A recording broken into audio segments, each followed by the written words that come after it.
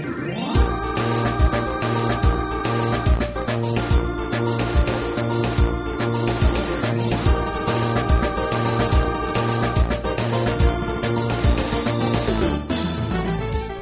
and welcome to episode 140 of the Random Nintendo Podcast. I'm Jason. And I'm Angel. And if you hear any background rain, it's because we're coming to you either from a rainforest, from inside Nintendo in Seattle, or, the actual answer, it's raining in LA, because it happens once in a blue moon, and it happened to happen when we're recording. So if you hear the gentle pitter-patter behind us, that is what it is. It is not your speaker or your headphone dying. It is water falling from the sky, just so you know. Rather soothing. Just so you know. And of course it stopped as soon as I said that, so nature's on our side. Anyway, welcome to episode 140. This episode is called Plumber on the Run because at the tail end of the show, or towards the tail end, we're going to have our full impressions of the IT mobile game of the moment, Super Mario Run. It's also our final episode of 2016, which in many ways is a lot like every episode we've had in 2016, in which we're going to talk about Nintendo's Universal Theme Park. We're going to talk about some new Switch rumors. We're going to talk about some new sales numbers. We're going to talk about the latest on Pokemon, both in regards to Sun and Moon and Pokemon Go. And, of course, like I said, we have Mario Run impressions. So it's kind of everything you've seen in the last half of 2016 bundled up in one more episode that we're going to cram in at the end of the year. Plus, we're going to wrap up the episode with our picks for the 2016 Games of the Year for Angel and myself. So use those timestamps for anything you're particularly interested in or just come along for the full ride, and I mean ride literally because topic number 1 is Universal. So that is the sound you make on a ride, yes. But yeah, so actually don't really make a sound. No, not you personally, a person. Yeah, I don't either. I just sit there smiling. It's weird because I just sit there smiling without even like making a noise. Yeah, you look like you hate yourself on rides, but you're like one of the biggest theme park buffs I know. So it's kind of enjoy weird. them, but yeah, you just kind of stare forward as if you're like looking at a piece of art. Anyway, you'll have plenty of opportunity to do that in 2020 because I'm experiencing the art. Ah, yes. You're thinking critically about it. Yeah, that's what you do when you're on a theme park. You're experiencing art, that's true. And the new art you can experience in 2020 over in Japan is Nintendo's park, because literally hours after we posted our last episode, Nintendo and Universal decided that 10 o'clock p.m. Pacific time on Sunday was the great time to announce the first details on the actual first theme park they're doing together. What time would that be in Japan? Like 9 a.m. It makes sense. But for us, it doesn't. It's called Super Nintendo World. It's coming to Universal. You mean a whole theme park based around the Super Nintendo? Like classic like Donkey Kong Country, Super Mario World, Super Metroid? Anything with Super in it? Also Uniracers. And Uniracers. There's a whole Uniracers tightrope that you can ride. No, it's more like a super form of Nintendo World, not a Super Nintendo World. It is a confusing title. But yeah, it's coming to Universal Studios Japan in time for the 2020 Olympics in Tokyo. So that is soon. Relatively soon in the grand scheme of things. Before we proceed, though, a quick pat on our backs. I just have to, because when Nintendo World changed their name to Nintendo NY at the beginning of 2016 over in New York, one of us, both of us, many people were saying that it means the names could be used for the theme park. And sure enough, the name was then used for the theme park. So round of applause to everyone who predicted that. Anyway, now that that's out of the way, official details are a bit scarce. What we know is it'll feature, quote, state-of-the-art rides, interactive areas, shops, and restaurants, all featuring Nintendo's most popular characters and games. They claim the park is going to lean pretty much on Nintendo mainstays, so it's mostly Mario, but they also say there'll be other globally popular characters involved, although based on the one piece of concept art they put out, it is like all Mario. So, well, and then when they say globally popular characters, they mean multiple characters in the Mario universe. Who are popular and globally. Donkey Kong, which is practically Mario universe. Yeah, but no, I mean, like, there's no Zelda in the artwork, there's no Kirby, there's no Metroid. Well, Nintendo doesn't even recognize that Metroid has anniversaries, so I don't expect them to be able to ride around it. But there's no Star Fox, there's no Pikmin, there's no Pokemon, there's no... famous theme for the 3DS this year. That's about it. And they released Federation Force, which many people have chosen to forget. In fact, I just remembered that came out this year. We were picking our games of the year before the show. I completely forgot Federation Force was a thing. Wow. Mm-hmm. But anyway, so that's kind of what Nintendo has officially put out. And like I said, they do have concept art out. So naturally, the art itself has opened up a whole can of worms of speculation. And I don't know how closely... Did you like pan or like zoom in and pan on that art? Because there's little things hidden in there that kind of... I just looked at it, enjoyed it, and then moved on. Absorbed it for what it was. Because it's a cool picture. But usually when I see that kind of art, I try not to overanalyze it too much because I mean, how much of that is actually going to be? Well, with canon? Universal, apparently it's almost always spot on, or it's close spot on. It's way more spot on than Disney. Like when they did the Harry Potter version of that for the first Harry Potter world, it was almost a carbon copy of the real thing. Interesting. So Because I feel like when I see Disney, that's like they have some things on there that are like, okay, clearly that's just like okay, you're not going to have a CG creature flying around. Well, yeah, Disney does that weird thing like Star Wars, and they were like, look at the X-Wings flying above. It's like, I'm sorry, you're not going to have X-Wings patrolling your park. It's not a thing. But, no, but Universal's actually, with the exception of Hedwig flying over, Universal's actually pretty good with their concept art. They might have a snow owl just come by. But, yeah, so in the art, so with that said, there's actually some things of note. In the art, like, for example, Peach and Toad are seen, like in the crowd mingling, so I guess that means costume characters are in, potentially, or animatronic Peaches, which is a little creepy. Animatronic Toad would actually be creepy. Considering they have like costume Simpsons characters. Yeah, it's a shoe-in, but now we kind of know what's happening. And then, awesome. I mean, I feel like we've seen the Mario and Luigi duo enough that it would be really cool to see a costume Toad or a costume Peach. Only if he does his voice. Only if the guy walks around. They never like, talk. Hi! They could one up Disney and everyone else if they do have voice boxes. That would be amazing. And all Toad will be able to say is "Hi." I can't do it again. My throat's giving out because I'm a little sick. But anyway. I got one good one. And yeah, there's also, if you look on the back mountain, that looks straight out of 3D World, first of all. Like, it looks carbon copied out of 3D World. But there's all these Yoshis on it of different colors, which ties in nicely with the idea of a Yoshi-themed ride, which was rumored back when we first talked about the Universal Park rumors in October. So now that's suddenly there. And then there's Peach's Castle, of course, which also in the rumors was supposedly the entryway into the park, and sure enough, bottom of the picture. The one that interests you the most, I bet, though, is that Bowser Castle in the top corner. Yeah. So I don't know how closely you looked at it, but that Bowser Castle's design is basically the one they introduced, I think, in Mario Kart Double Dash, and have used in every Mario Kart, specifically Mario Kart, since, up through 8. So my guess is that may be the rumored Mario Kart ride in there. Because it is the Bowser Castle of Mario Kart. Castle's levels are always the best Mario Kart levels. Yeah. And then, in my opinion. And if you look real closely, no, they are usually really good because they have the fire. They have more obstacles in most Mario Kart levels, I feel like. I know. I mean, I feel they're usually the tougher ones. I mean, Rainbow Road sometimes is harder, but Rainbow Road's more just the gimmick of Rainbow Road than difficulty per se. Yeah. The only Rainbow Road that I felt was actually tough was the Mario Kart Double Dash, just because of the mechanics of the driving along with the bouncy road. Yeah. Just kind of made it tougher. I mean, the 64 one was just an endurance test. Yeah, which at the time was kind of unique because no game had a course that long. And after all the shortcuts were discovered on the Mario Kart 8 Rainbow Road, that one became a lot easier. Well, Mario Kart 8 was weird because it was like a space station too, and I was like, just Road, ride the rainbow. Don't build like the International Space Station on the rainbow. Well, that was the problem with Mario Kart 8. I feel that Sonic and All-Stars Racing Transformed have better track design overall. Is that Mario Kart 8 tried to stay too grounded in reality, for lack of a better term, because it's a video game. Right. Like every time they couldn't just have tracks suspended in midair. They had to have like bearings holding them up, or they had to explain how stuff would be doing whatever that they're doing. Which maybe it was laying the groundwork for the Bowser Castle thing at Universal, and that's like, oh, they need physical. They need physical I guess examples. That's cool. Like, well, it's exactly like in the game. I mean, maybe sure, I doubt it was that. But I agree. It did kind of take. Which is funny because I remember, I don't know if it was in Iwata Ask or something, but they were talking about how like in Super Smash Bros. Wii U, the Mario Kart 8 track is suspended in midair, and in the back you see a lot of floating islands, and you're like, wait, that's not in Mario Kart 8. And then they were just saying how back when they were still in development, they still didn't know if they were going to be suspended or not, so they just left them suspended. Yeah, and it ended up being wrong. So. Yeah. But yeah, so they should have kept them that way. They should, but either way. Especially in a game about anti-gravity, it's like... Yeah, that is kind of funny. Anti-gravity, except the stuff that has to be grounded. When you have the mechanic that is supposed to suspend your disbelief the most, you want to make the most believable tracks, I guess.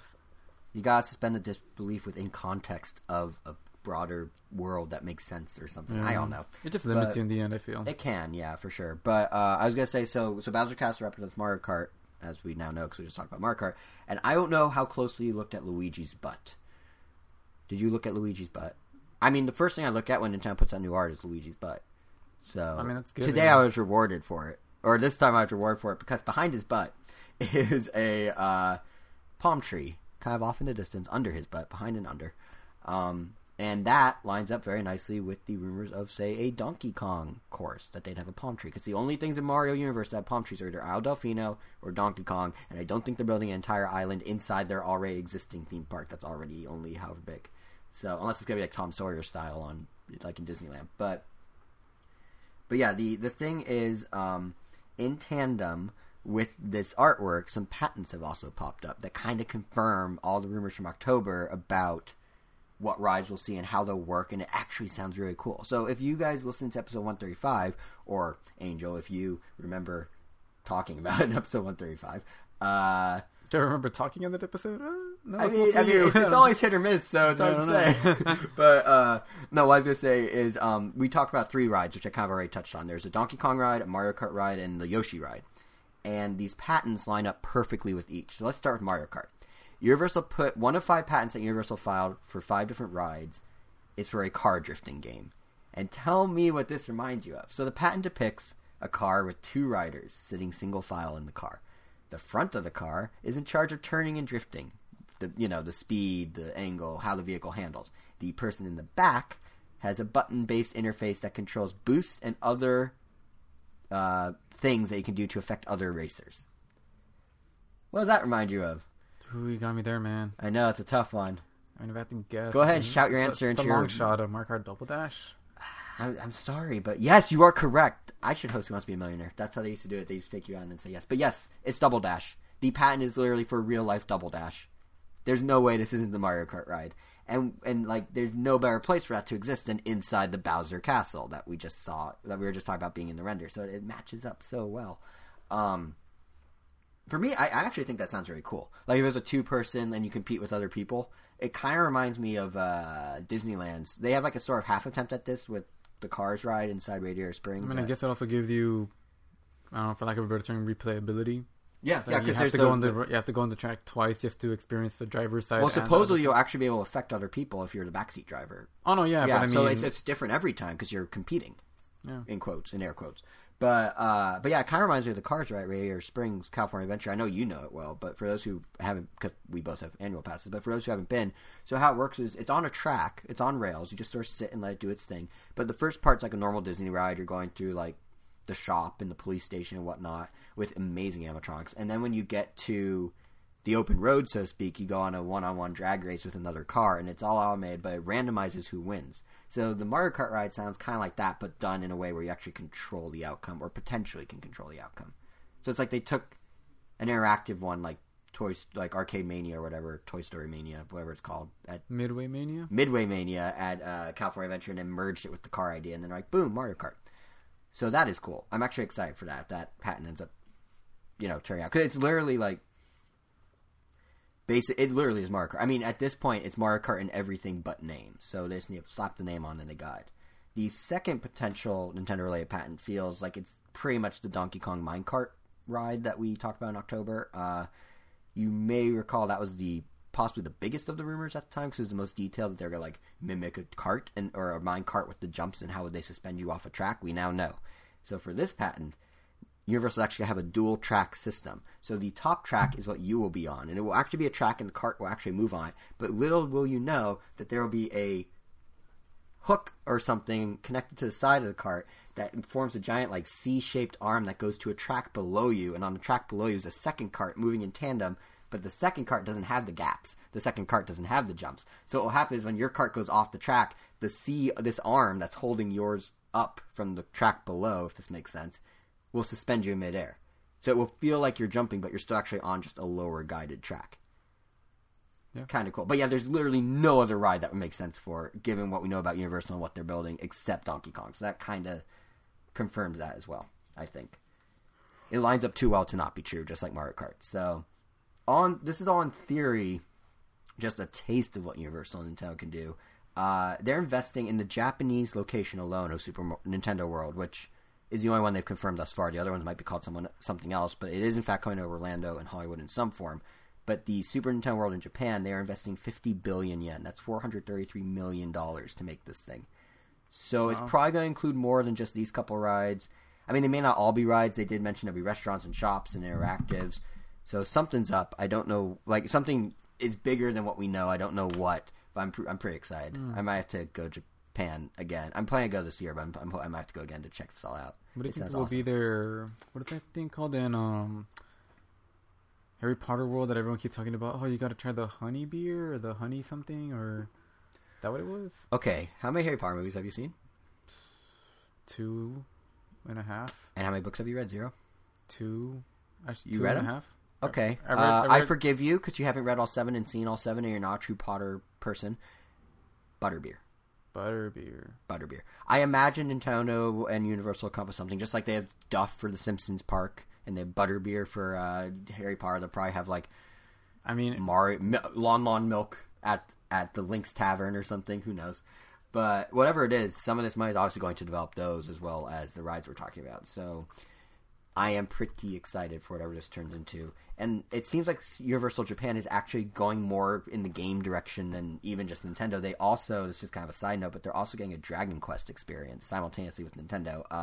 You're going to get to pick up weapons, go into dungeons, battle monsters, all like in Dragon Quest. And it will also be at Universal Japan. No, Universal Japan is usually way more game friendly. Like for many years, they've always had Monster Hunter exhibits, like where they have giant. Oh, that's right. They have like giant, like really cool looking like animatronic monsters that have like lights and sounds. They move around, and I mean, I don't know. I wish I could see them one day, but one day. I don't know. Maybe. Hey, one day. Why not? I mean, it's in the case of And I don't know Mario, if or in the case of Nintendo World, we have till 2020. And I don't know if it was at Universal or somewhere, but Japan does have a Resident Evil experience where you're like going from floor to floor trying to escape from the.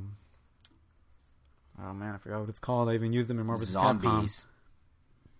Capcom. Biohazard zombie. The T-virus?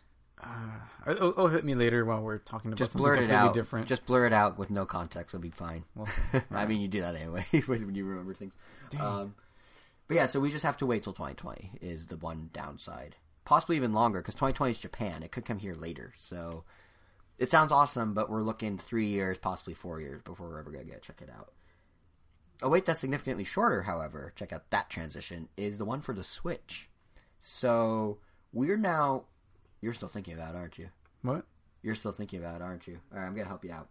It's not Tyrant, because that's another Resident Evil. No, don't help me. It's okay. It doesn't matter. I'm looking it up. You're just wasting valuable time. No, I'm looking it up. Resident Evil... Just put Marvel vs. Capcom, Resident Evil...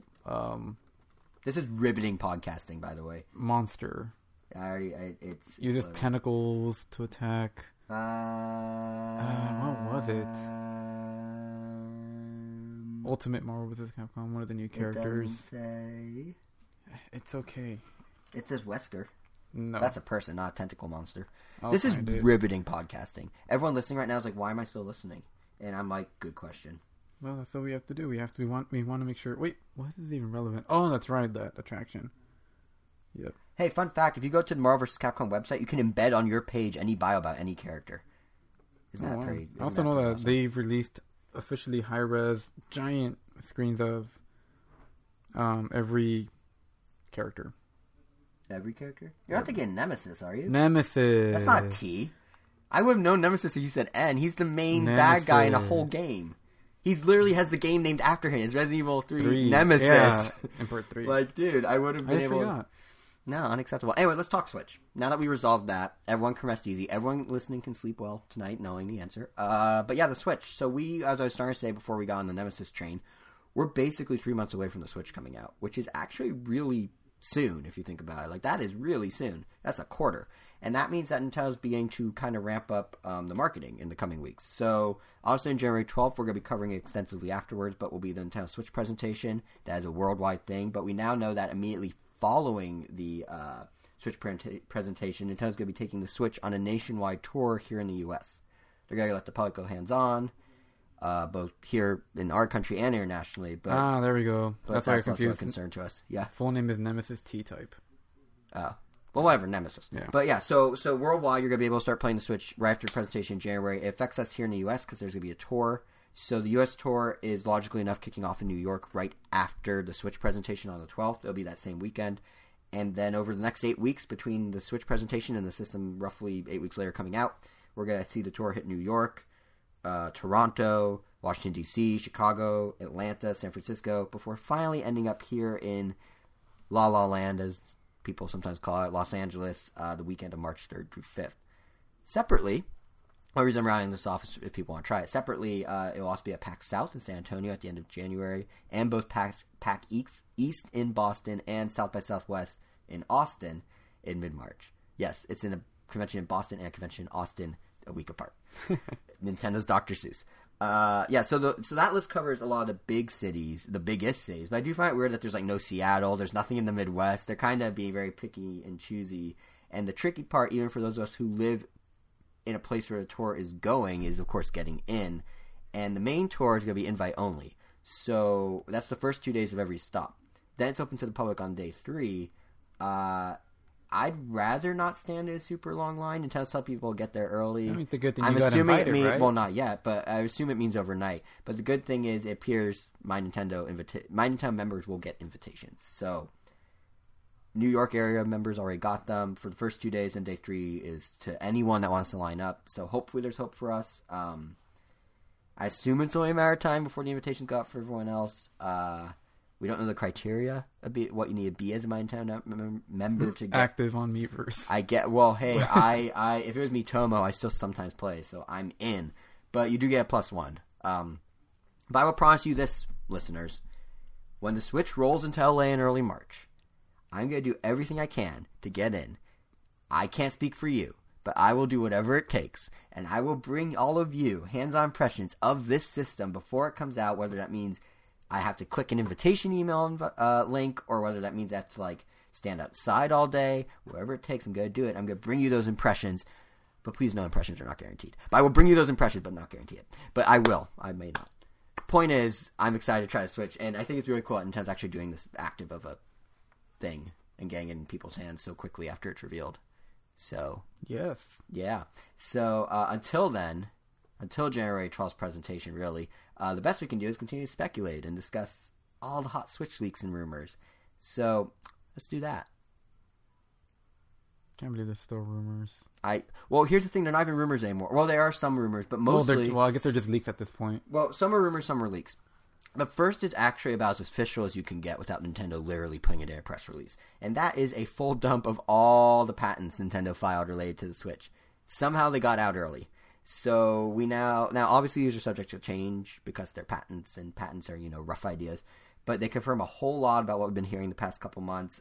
There's gyro controls and rumble in both Joy-Cons. The L and R buttons on the side do exist on the sides of the Joy-Con, so when you pop them off and play them separately, you do have shoulder buttons held sideways. There's an NFC reader and an IR sensor, presumably for like Wiimote style pointer action in the right Joy-Con. There's a touch screen. All these things we kind of already knew, but now the patents are showing, yes, these are the plans. So we kind of know the specs now.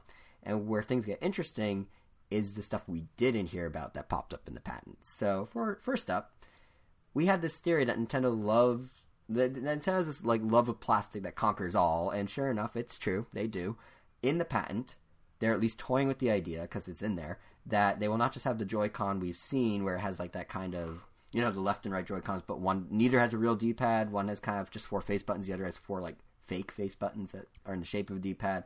Turns out they're also supposedly making a traditional D-pad Joy-Con that would slot to the left, which would mimic everything we talked about, how they love plastic and how this is their chance to make a ton of money, and it'll address every issue people have. I personally am very happy about this. It's like, if you don't have any friends that know for a fact you're never going to be splitting it up for 2 separate people, then that sounds perfect. Even if you do split up for 2 separate people, you can say you use this sort of D-pad, and I'll use this true D-pad, the one true D-pad. It's, honestly, I can't picture playing a 2D Mario game with that weird fake D-pad they have. Like, it looks like a PlayStation D-pad, kind of. Not even. It's not even that, but... Well, I feel like you should use it first before you decide. I know, but I'm just saying, like, the patented Nintendo because, D-pad... split D-pads, like, they could be just as good. The only problem is just about how clicky for, like... Oh, man, I gotta stop saying for lack of a blank. I don't think you've said that much today. I've used it, like, 3 times already in this episode. Oh. But who's been counting? You, I guess. Oh, yeah. Yeah. Yeah, because the PlayStation ones, those buttons were... I don't know. To me, they felt kind of stiff. Like, they wouldn't really come back up. It felt like... PlayStation's always had stiff buttons. Yeah, well, at least on the D-pad in particular, yeah. It just felt it felt more like you were pressing on rubber. It didn't feel like you were pressing on a button. If they were like that, then yeah, I could see that being an issue. But if they're like any of Nintendo's other buttons, I could see that being perfectly fine. Yeah, that's true. Nintendo tends to go more squishy. Yeah. So if it's like pressing into a gummy bear every time you want to make Mario go right, then maybe it's not so bad. A firm gummy bear, not like one of those weird melty gummy bears, but... No, A good gummy I bear. think you'll be fine. Yeah. But if not, here's their patented D-pad literally in a patent. So it's possible that's going to happen. The other thing that's kind of interesting that was in the patent that got revealed is we are getting an instant sharing function, much like the PS4 and Xbox One have. This was rumored for a while. We never really talked about it because it's like, okay. But it's in there, so I might as well mention it. On the left Joy-Con is a special record button, that little square button. And on the right will be on the right Joy-Con will be a home button in the same spot. So, no idea how that would work, but I assume you press it and it will fire off either a video or something to Miiverse, or maybe they're going to expand the 3DS image share service. That was pretty popular on 3DS, where originally in some games you could jump into the browser and it would take the screenshot from the game and let you post it to Twitter, Tumblr, Facebook. And then with Animal Crossing Welcome Amiibo, they actually integrated it into the game for the first time, I believe. So this would be a natural extension of that. So that's kind of neat. And again, kind of like getting with the times a little. But the real wild part of the patent, the part I actually am most excited to talk about, this was all just prelude, is the inclusion of virtual reality. Now again, this is only a patent, so it may not amount to anything, but they do show in their patent a Google Daydream or a Samsung Gear VR style helmet that you can slide the Switch into, kind of like a dock for your face. Like, that's the best way I can describe it. But it would it use a set of sensors either on the Switch itself or in the helmet, and those would do motion tracking, and then you slot out the Joy-Cons, and boom, you suddenly have wireless motion controllers, one in each hand, to use as VR controllers, mimicking both what Oculus kinda does, except they have like rubber around them, and more to the point, exactly what Daydream does. Google Daydream comes with a little baby Wiimote looking thing, kind of like a Joy-Con. So I feel, for me, I feel like there's a lot to digest with this idea. I mean, everything else the patent's revealed is pretty straightforward and long rumored, but this is some crazy potential with a lot of pros and cons. I mean, first, like, when you hear Nintendo might do VR, like when you see Nintendo literally patenting, we can have VR with this thing, does that make you go like, yay, nay, what's your vibe about Completely indifferent, because my main concern right now is like Smash Brothers. I don't want to play Smash Brothers in VR, so I don't care about VR. Pokemon, ooh, that could be interesting. First person. Yeah, being like right there behind and also, Pokemon, cheering them on, but not exactly interacting with them because you're still just issuing commands. And also worth noting. So it's like, it's worth noting Nintendo, when they have new technology, does interesting new things. So don't just think Smash Bros. Think Nintendo's weird, innovative, crazy thought process applied to VR. That's cool. I mean, I don't know. I try not to get myself too hyped up for these things because, like, I don't know, just let it happen. Because I mean, right now, like, excuse me, from what I've seen about VR, I mean, VR has kind of been around for about a year now. Like, I mean, like, people have been like full on developing for it, and I've yet to see anything that I feel have been like, oh, I've got to try that. So because of that, that's kind of diminished my excitement for VR overall. So frankly, I don't really even care if Nintendo does or doesn't do it. Yeah. But if it is a thing, that does make me happier, because the last thing I want to hear is someone going, oh, well, the Nintendo Switch doesn't do VR, and Nintendo Switch doesn't do this. So the more things the Nintendo Switch can do, the better, because, I mean, the more people will get it, and we want more people to get it. That's true, because that means more third-party support, and that means a bigger user base, and that means more people to play online with, and that means more games to play online with those people. Exactly. Yeah. I will say, though, so that's the part that excites me the most, that there's more things that it's not gonna... There's more potential if they were to do it. Yeah, and like you said, like, Nintendo isn't I mean, Metroid Prime on that would be amazing. Dude, Metroid Prime, that would be incredible. Yeah. Like, I didn't even think of Metroid Prime. I mean, I wouldn't even... Star Fox. First-person Star Fox would be cool. It'd be like Eve... Well, I like Star Fox, but Eve... So there's the I know the cockpit would be cool. Yeah, there's the Eve shooter, Eve Valkyrie on Oculus and HTC Vive and probably PlayStation. It's like on every VR. You could probably go dig out Virtual Boy and there will be an Eve Valkyrie cartridge because they're literally on everything. I mean, they already remastered Metroid Prime, the trilogy once. I wouldn't mind them. Yeah. And like Star Fox, if they just mimic what Eve does in terms of UI, or in terms of the interface, it'd be great. Just create a brand new IP. I mean, it kind of sounds like Star Fox kind of let them down. Or imagine if EA, who has one big game coming to Switch, imagine if that one big game is a special VR Star Wars exclusively for Switch. That'd be cool. Like Rogue Squadron VR. Rogue Squadron is great. Did you ever play the Rogue Squadrons? The one for GameCube? There's 2 on GameCube. There's 1 on 64. Don't know. Oh. The GameCube one that came out with the launch of the GameCube. You have to remember, I was never really big on Star Wars, so I definitely would not have bought on it. Right, it's really good, just as like the only exception being Pod Racers, but that was gifted to us, and we ended up loving Pod Racers in VR would be awesome, even. Yeah. But anyway, I think let's take a step back for a second, because I think anything but first person. I mean, anything but 2D platformers and third-person platformers would be great with VR. Yeah, no, I don't think. I mean, they tried to put out a platformer on Oculus. I mean, I guess it's like it's a tiny world and I'm walking around it, but for the most part, just save it for first-person experiences. Yeah, but I think there's like, I mean, obviously there's a ton of crazy potential. We just rattled off like 7 potential games or something like that. But I think there are some negatives to VR being on Switch, and then there are also many positives. So on the negative side, in my opinion, Switch Pro version that could handle the VR better than the regular. Well, see, that's part of the concern. Well, first, there's physically the size of the Switch. Never mind if it can handle the graphics. Like, you got a system that is nobly bigger than the smartphone you stick in your Daydream or your Gear VR or whatever. Because those, you put a 5-inch slate into a little headset and you put it on your face. The Switch, the screen alone without bezel is 6.2 inches. So you're slotting like a 6.5-inch slab onto your face, and that's going to probably be bulky, probably be kind of uncomfortable, and look just ridiculous. And then point number 2 I was going to make is exactly what you said about the power. Like, the screen on the Switch is rumored to be 720p, right? Like, you'll upscale 1080p when you play on TV, but when you're not, it's 720.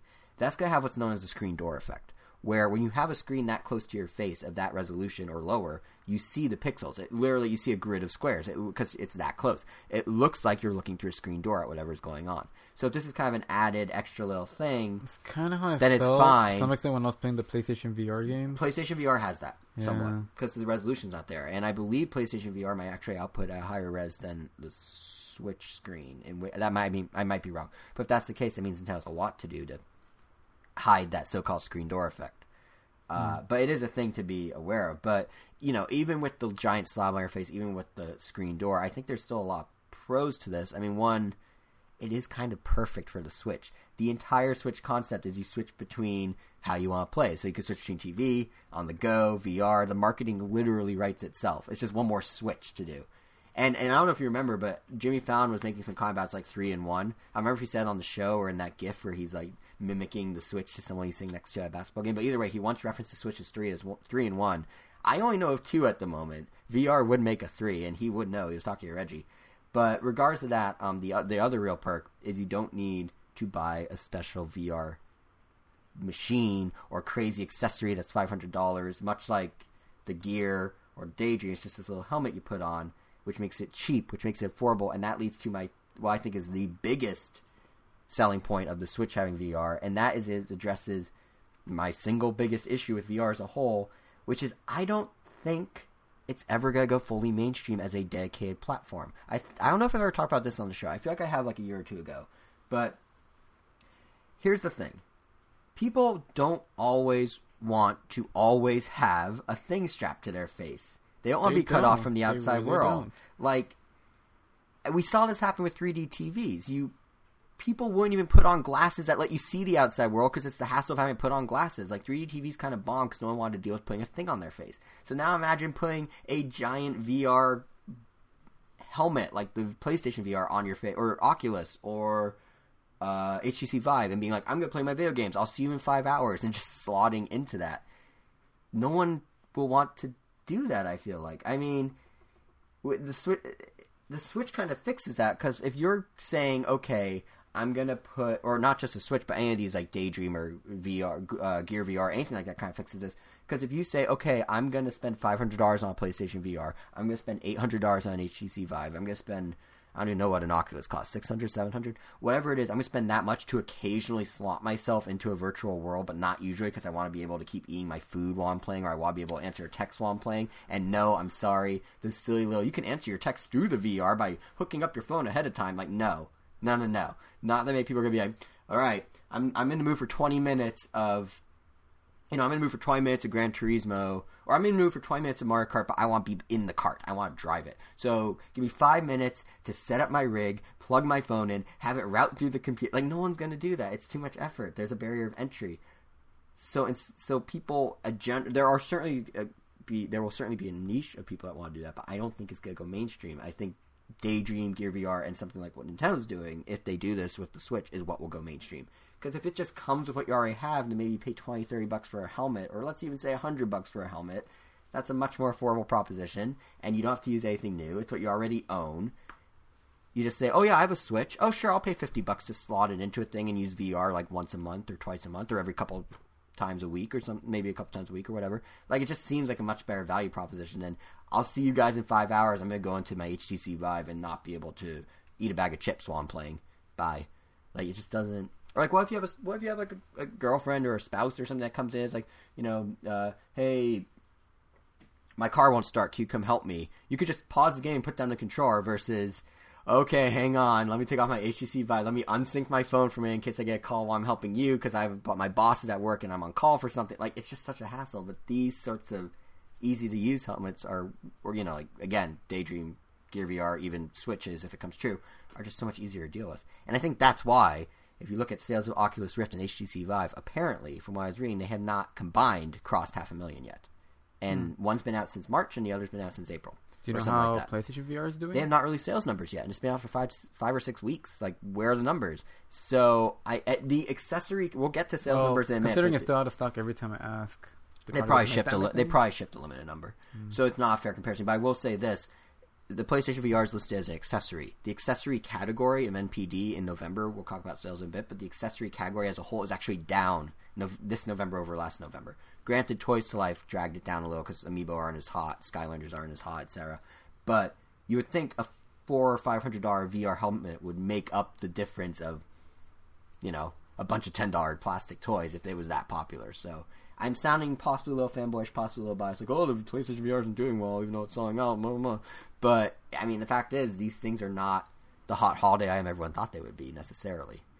You don't hear news stories or see reports of, like, PlayStation, people are lining up overnight for the second shipment of PlayStation VR. Well, I mean, you did for PS4, you did for PS2, you do for the NES Classic. I mean, we were literally looking for a PlayStation VR during, like, Black Friday and recently, and we still can't find it. Yeah, no, there's still demand. I'm just saying it's not this overwhelming. It's not this it hasn't crested into the mainstream yet. It's still kind of a niche gamery thing, which is fine. I'm sure VR will do great in that bubble. I'm just saying, I think it's smart that Nintendo's going the Daydream Gear VR route, if anything, if this patent is real, versus really diving headfirst into these dedicated, full-on, expensive helmets that really totally suck you out of the real world and cost a lot of money, and then you're sort of stuck. Because I don't think the real mainstream is going to want to be sucked out of the real world 100%. I think they're going to be sucked out like 80%. Maybe.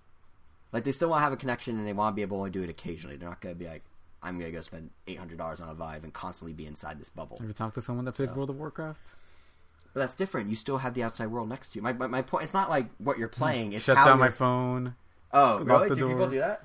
I don't know, but I feel like sometimes when I play Smash Brothers, like, and I really want to play like a few hours or something. But keep in mind, we're hardcore gamers.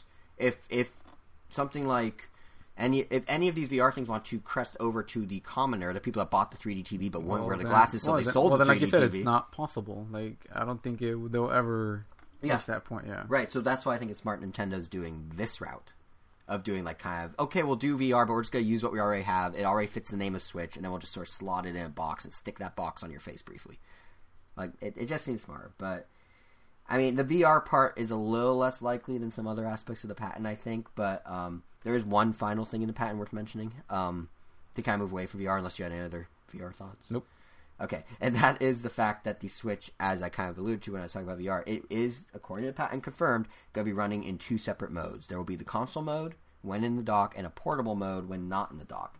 And this matches a whole host of reports and rumors, including a recent one that about how Unreal Engine 4 will run on the Switch. This is the first time that Epic is fully supporting a Nintendo platform with their engine versus the weird, like, shoehorned Unreal Engine 3 thing on the Wii U.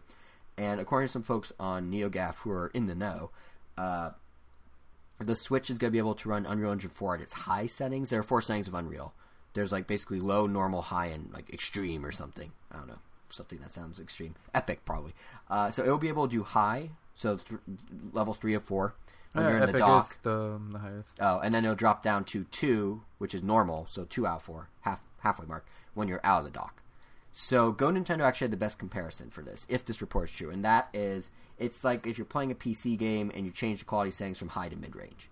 So you're playing on your TV in 1080p, it's high res, it's high settings, high optimization.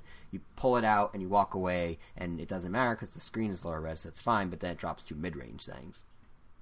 In theory, that could affect gameplay performance, but we don't really know enough to say for sure. But the patent kind of matches this rumor, so I thought I'd put it in here. I mean, usually when it drops on that, so it doesn't hurt the performance of the game itself. It just makes it look not as great. Yeah, but if the screen's lower res, does it even matter? Oh yeah, exactly. Yeah.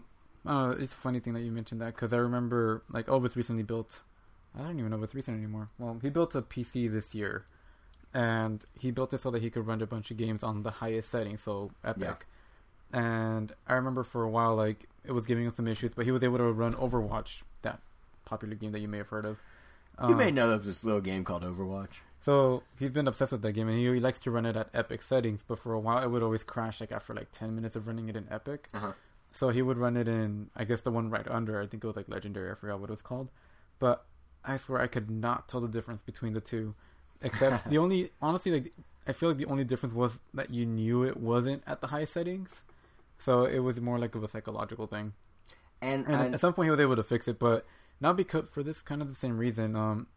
He wants to play The Witcher. He is excited to play The Witcher, but he won't get it because his computer can't run The Witcher in the maximum setting. He could run it in the tier right under the maximum. It's one. Like all placebo effect. I'm sure. Yeah, it is. Yeah. I mean, that's what you're saying. I'm pretty sure he won't be able to tell the difference between that second tier and the max of The Witcher because he could still run it at high settings. But I mean, that's just how a lot of it feels kind of like a trap. That's why I like console gaming for the most part because you get the box, it is what it is. You just have to be complacent, just happy with your graphics. But if you have the power to constantly be updating it, I feel like even we would be constantly updating it if we had the chance. That's honestly the bummer about this new arms race that's happening between PlayStation and Xbox, where they're doing like half steps, like PlayStation 4 Pro and Xbox One Project Scorpio. Like, so you have to buy a new box every 2, or even like Xbox One S. Like that had upgrades. It has HDR gaming now. So your Xbox One from 2 years ago, 3 years ago is now. I actually kind of like those. But I feel like it's a decision that they come out a year or something like after. If they came out at the same time, it's almost like buying different tier PCs. It's like, oh, are you a hardcore gamer that wants to get the most out of it? Oh, then get the Xbox One S. If you don't really care but just want the Xbox game, then just get the regular Xbox One. Like, I feel like that makes more sense to me. You could get your casual or whatever, but yeah. I guess there's something to be said for that. But the way they're spread out definitely does kind of suck because like, oh, you have to double dip. Yeah, it's basically. I mean, honestly, Nintendo's guilty of this too. Oh, yeah. DSi, new 3DS XL, they both had spec boosts, but for the most part, and they had exclusive games, which is even worse. Yeah, but luckily, those are usually the handheld ones. I mean, they didn't really do that for like N64 was just one. They had the GameCube was expansion just pack. one. Well, N64 had the expansion pack. Yeah, but I mean, that was like $40 by itself, and it came with like 7 games. That's dismissible. Yeah, totally. I mean, the Wii had a smaller. That one had downgrades. Yeah, the Wii lost things, but the Wii the Wii Mini was a sad console with the same price. Yeah, no, I think the thing that bothers me is what you're saying, that they're staggering it. So basically, if this was random PlayStation, we would currently own roughly 3 PlayStation 4s: the original, the Slim, and then the Pro. Probably, maybe not the Slim because it's not a spec boost, but it's kind of like going from DS to DS Lite. Like it's like, oh, I can have more shelf space now. A little less so because it's not like it actually is hindering you, but still, like that's crazy. You have to spend $400 every couple years. When it used to be you spend $400 and you're guaranteed a 5 to 8 year lifespan. It's just a different mentality, but kind of is moving more in the PC direction. They're you know what they're doing is they're looking at smartphones and they're going, oh, people upgrade their iPhone every year. Why won't they upgrade their PlayStation? There's something to be said to like just not having your specs so close to that of a computer. Because I've like just now realizing that ever since Elvis finished building his computer and got his optimal settings, he's been playing his PlayStation 4 less and less because the multi-platform games are pretty much on both consoles, and he's obviously going to get the computer version because he could run it better. So the only reason he has to play his PS4 is for Street Fighter V. Which may be partly why they're doing this. Yeah, because they may partially be chasing the PC people because with Steam and the like, it's so much easier to get into the same games, but on one custom-built machine, and you can upgrade on your own. You never need to buy a console. I mean, obviously, PlayStation 4 has promised breaking sales records within PlayStation's own bubble. I mean, it still has enough exclusives to keep it afloat, but I mean, yeah, just compare. Like, it's definitely night and day how much you used to play it versus now. I think between these and what's going on with Switch and how Nintendo's kind of like replacing the Wii U, within 5 years, I think the concept of like there were very clear-cut generations of gaming in the past. NES, that's like Gen 1, Super Nintendo, Sega Genesis, and then PlayStation 1 and N64, and then GameCube, Xbox, and PS2, and then Wii, Xbox 360, and PS3, and then PS4, Xbox One, and Wii U. Those are very defined eras that I could just, when I group those, when you listen to that, or when someone out listening wherever they are heard me list those, they did not just hear one giant list of systems. They were in their head were able to silo those, like, yeah, that's this bucket, that's that bucket, that's the next bucket. Now, wait a few years, and it's like, oh yeah, remember the generation that had the 3 Xboxes and those 2 PlayStations and the Switch? And they're all different enough to be their own thing, but not really. Yeah, so like I think the concept of like generations are just kind of dead or dying. Like, it's weird because we used to define, it used to be always like PS2 versus Xbox versus GameCube, and now it's like you don't really compare Switch versus PlayStation 4 versus stagger Xbox out the games One. too much, because I mean, the generations I feel made it, I don't know if it was easier for developers, but it was definitely very clear cut. Like, oh, these are the kinds of games that could be produced, so that's like what all the consoles can pretty much run. Yeah, I think it's a spec thing. And if we're gonna have like a wide range of like power between the consoles, it's like, oh, so we're gonna have something that only the Switch can run, but that the PS4 can run a little better, but that the computer will never have. But then we have to, I don't know. Yeah, no, I think we've hit a plateau with specs where it doesn't really matter. Like, literally, what we were just talking about with Unreal Engine. Okay, so Unreal Engine 4 works on every current console, including the Switch when it comes out. So PlayStation 4 Pro will just play at like the epic 4 out of 4 tier. Xbox One S will play probably at the 4 out of 4, maybe 3 out of 4, depending on whatever. The Switch, when it's plugged into your TV, oh, that can do 3 out of 4, but then when you take it off, oh, 2 out of 4, but it doesn't matter. It's the same game across the board.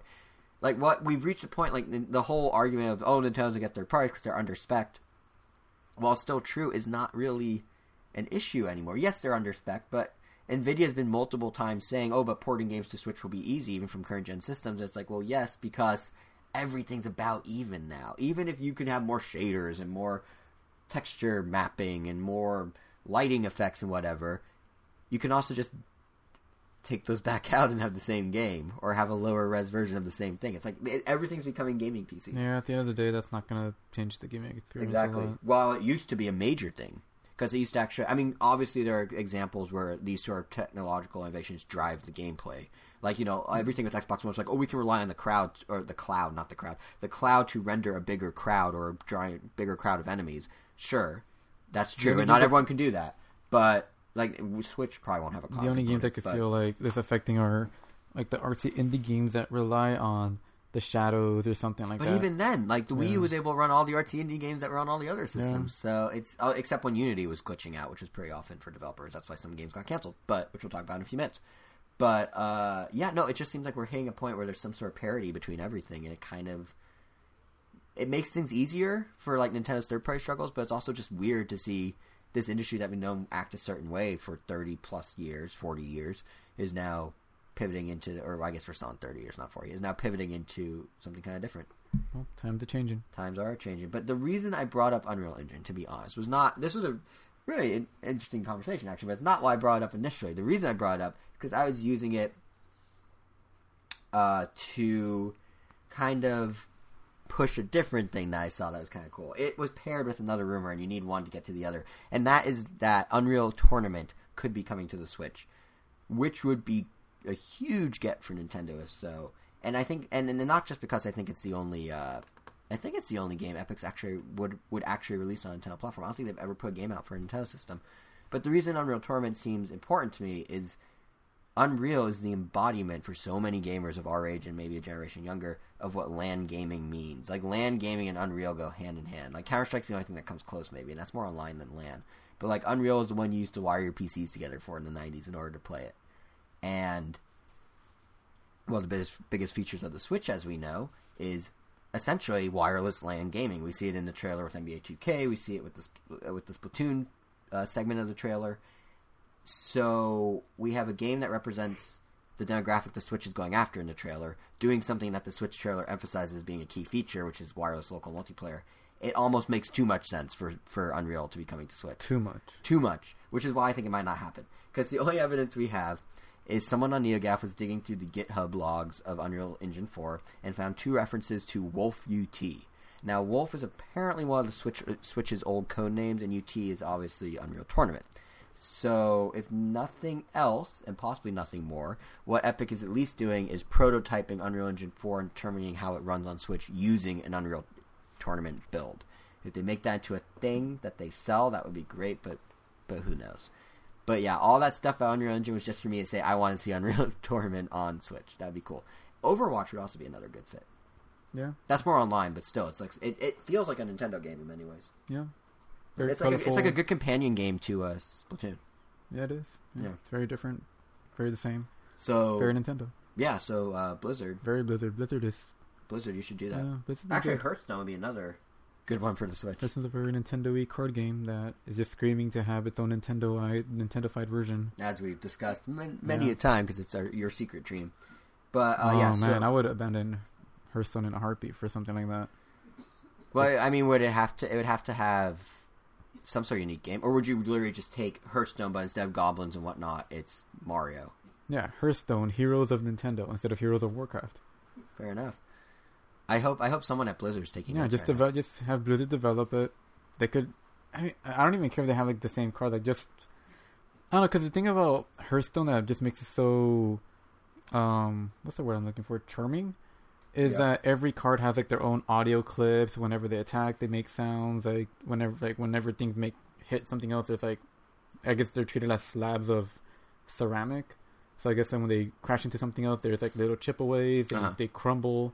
There's just a lot of personality to a card game, which just kind of blew my mind when I was first like, I don't know, dismissing it, and now I'm like, wow, this is like the most way more polished than it ever needed, and I fell in love with it. So and I feel you like just fall in love with it. You have an active addiction of it, and I feel like I have like a giant table mat for my computer of Hearthstone thanks to Elvis, but I feel like that's like the kind of like love and passion that Nintendo would put in a card game if they were to make one. So. Honestly, a Nintendo-fied Hearthstone makes more sense for a collaboration than Ubisoft's Rabbids Mario RPG, assuming that comes true. And how like perfect is that? Because it's not even like violent; they're just cards slamming on each other. It's like it'd be perfect for Nintendo. But I mean, it's anyone's guess if. Oh man! Instead of those heroes, you could have like Mario, Sam. Wow, it's too perfect. They could just call it. They could call it Hearthstone Heroes of Smash Bros. Or Smashdonia. Smashdonia. But I mean, it's anyone. I mean, Hearthstone's a pipe dream, and it's anyone's guess if Unreal Super Tournament. Smash Brothers card battles. I don't know. No, they put the Hearthstone name in there. It'd be a collaborative effort because again, Nintendo likes to reach out to third parties more these days, and what a great guarantee that would be if Nintendo did that. Like, hey, Activision, we'll give you a ton of sales if you just reskin Hearthstone. Mm-hmm. But I guess. That's a pipe dream, and Unreal Tournament is probably anyone's guess at this point, honestly. But we are getting a sense of some of the other games that are Switch-bound, mainly from the indie community. So the first isn't confirmed just yet, but it's looking very likely, and that is Yooka-Laylee. So Playtonic, the game's developers, apparently spent many months trying to overcome some sort of undisclosed, unforeseen technical difficulty on the Wii U. Eventually they had to cave. Eventually they announced they're canceling the Wii U version. So now they're, quote, working very closely with Nintendo to see how viable a Switch version will be. And they're going to update everyone early next year on whether that's happening. Now, to me, that sounds less like we're figuring it out and more like we can't confirm or deny until after Switch presentation, but hint, hint, it's happening. That's how I'm interpreting that. You don't just say Wii U's not happening, let's slap a giant Switch logo in the blog post about it and hope people just are okay with us not ever doing it. They're doing it. They're just waiting for the green light, I think. Sorry, now you have to buy a console you probably weren't planning on purchasing. Well, here's the... Me? No, to some people. Oh, to the listener. Yeah, here's the thing. I mean, not everyone is going to get a Switch. Some people were probably content with the Wii U version. Now they're like, gosh darn it, my Banjo-Kazooie love letter is gone. Yeah, it's a little... I mean, it does suck to some extent. It does totally suck. Yeah, like as a backer of the Wii U version, I am a bit bummed I'm not getting it on the system I thought I was getting it on. Like, that would give me something to play, in theory, right before the Switch came out. But nope. So I guess my last... Shantae didn't get canceled. I know, you have it. I guess my last Wii U game ever will be Paper Mario Color Splash. Huh. Wow. Not bad choice. But I do kind of get why they had to cancel it. Like, this is not the first situation. This is kind of the story of the Wii U's life. Like, Hyper Light Drifter, remember that? That's on PlayStation and Xbox. It was, or I think Xbox, on PlayStation for sure. It was supposed to be on Wii U, cancel. Bloodstained, the Castlevania like love letter, so to speak, from its creator, coming to Wii U, nope, canceled. So it's not unprecedented. Like, they've done this before, and it seems like there's just issues with the Unity engine on Wii U. Like, it's apparently quite buggy. This is not the first time I thought the Unity engine was perfect, and I don't know what. No, it's apparently quite buggy on Wii U. It seems like they kind of shoehorned it in just so they could do the Nindy program. So it works for a lot of things. We played and reviewed positively a lot of games that use it, Armillo being one that immediately pops into my head. But apparently it's just some of the more complicated stuff is buggy to deal with. So for me personally, the ukulele thing is not that big of a deal because I am getting a Switch, obviously. So I can just play it on there, and it kind of, like, they wasn't really using the gamepad in a unique way, so that's fine. But like you said, there are some people out there who aren't getting the Switch, and it does kind of suck. So what Playtonic's going to do is you can either pick the Xbox or PlayStation versions, both of which launch April 11th, now confirmed, or, worst case scenario, you can get a refund. So they're not really leaving anyone out in the cold, which is good. They don't owe anyone a refund, technically. Kickstarter's used at your own risk, but it does suck that people are now stuck either getting a version of the game they don't want or possibly not even getting the game at all, even though they were excited enough to back it in the first place. So kind of a bummer. But funny enough, it's actually not the only game that's going from Wii U to Switch in these last couple weeks. So Stardew Valley, which is this like Harvest Moon sort of RPG, like it's, you know, sprite based. It looks a lot like a Super Nintendo's Harvest Moon. It's a farming RPG, and it was in development for Wii U. And guess what? It's now also shifting, or should I say switching, over to the Switch. So we got Yooka-Laylee, we got Stardew Valley. This one seems like it's less of a technical problem issue and more to do with good financial sense. They didn't really say they had problems. They just were kind of like, we're moving it, because, I mean, honestly, for better or worse, Wii U is dead at this point. So the Switch, meanwhile, is the opposite dead. It has a ton of hype. It's going to probably sell very well at the beginning. Like, GameStop says that interest in it is, like, really, really high. So it would make sense for Stardew to get on the system where people are actually going to be buying it. So there's number 2 indie game that's now coming to Switch. And lastly, this one isn't confirmed, but it looks like we're going to be getting the enhanced version of Binding of Isaac called Afterbirth Plus on Switch as well. Ooh, that'd be awesome. So this one's funny, the way that they're kind of teasing / half confirming this, and that is that the head of publisher Nicholas, who is the one behind it, or Nicole, I don't even know how to say their name. They did Cave Story and all those other games and Binding of Isaac. The publisher, Tyrone Rodriguez, tweeted a series of 7 tweets. The first words of each of the 7 tweets form a separate sentence of Binding of Isaac Afterbirth Plus coming to Switch in spring 2017. Wow. So, I mean, it's not truly official, but if you combine that with all the other hints that have been dropped in the last couple of weeks and months, it does look like Afterbirth Plus will be on Switch, which makes total sense because Afterbirth Original was on Wii U eventually. Yeah. I remember that game was also like, was it going to come to Wii U? And then at some point, like, they kind of teased, like, someone playing it on the Wii U gamepad. They're like, oh, that's not official. That's just testing it. They just like toying with people. And it works. I mean, people talk about it for months on end. So, and we're talking about it right now. So, yeah, that's 3 separate indie games coming to Wii U, which I think is kind of... It indicates to me that the whole Nindie scene is going to remain alive and well on Switch, which is a good thing. I mean, we kind of previously talked about the fact that developers like Image and Form, the guys behind SteamWorld, which, by the way, have confirmed just this past Friday that they are making a new SteamWorld game for 2017, and they are making a game for the Switch, so I bet you it's going to be on Switch. So there's that, you know, and there's that, and then there's like Shinin, a Fast Racing Neo saying they're making stuff for Switch. So we kind of already knew Switch was getting indie stuff, but it's nice to see the Nindies all rally around, especially because those earlier stories about Image and Form and Shine kind of got swallowed up by the big third-party news. But now these other guys are coming forward, so it's cool to see that the Nindie thing is not going away, because Nindies, for better or worse, they are what carried the Wii U outside Nintendo's own games. It wasn't third parties. There were no third parties, but like, you know, stuff like Shovel Knight and Fast Racing Neo and all of that. There's a lot more than I'm even thinking of. There's a ton. All the Way Forward games. All of that carried the Wii U in ways that no other third parties did. It was all the Nindies. So to have them plus real third parties on Switch is a pretty big win. Yeah. Actually, speaking of Shovel Knight, did you hear? Good for Yacht Club Games. They have sold over 1.5 million copies of Shovel Knight now. The physical one? Just in general, like downloads or just copies. Is that a lot? I mean, for an indie game?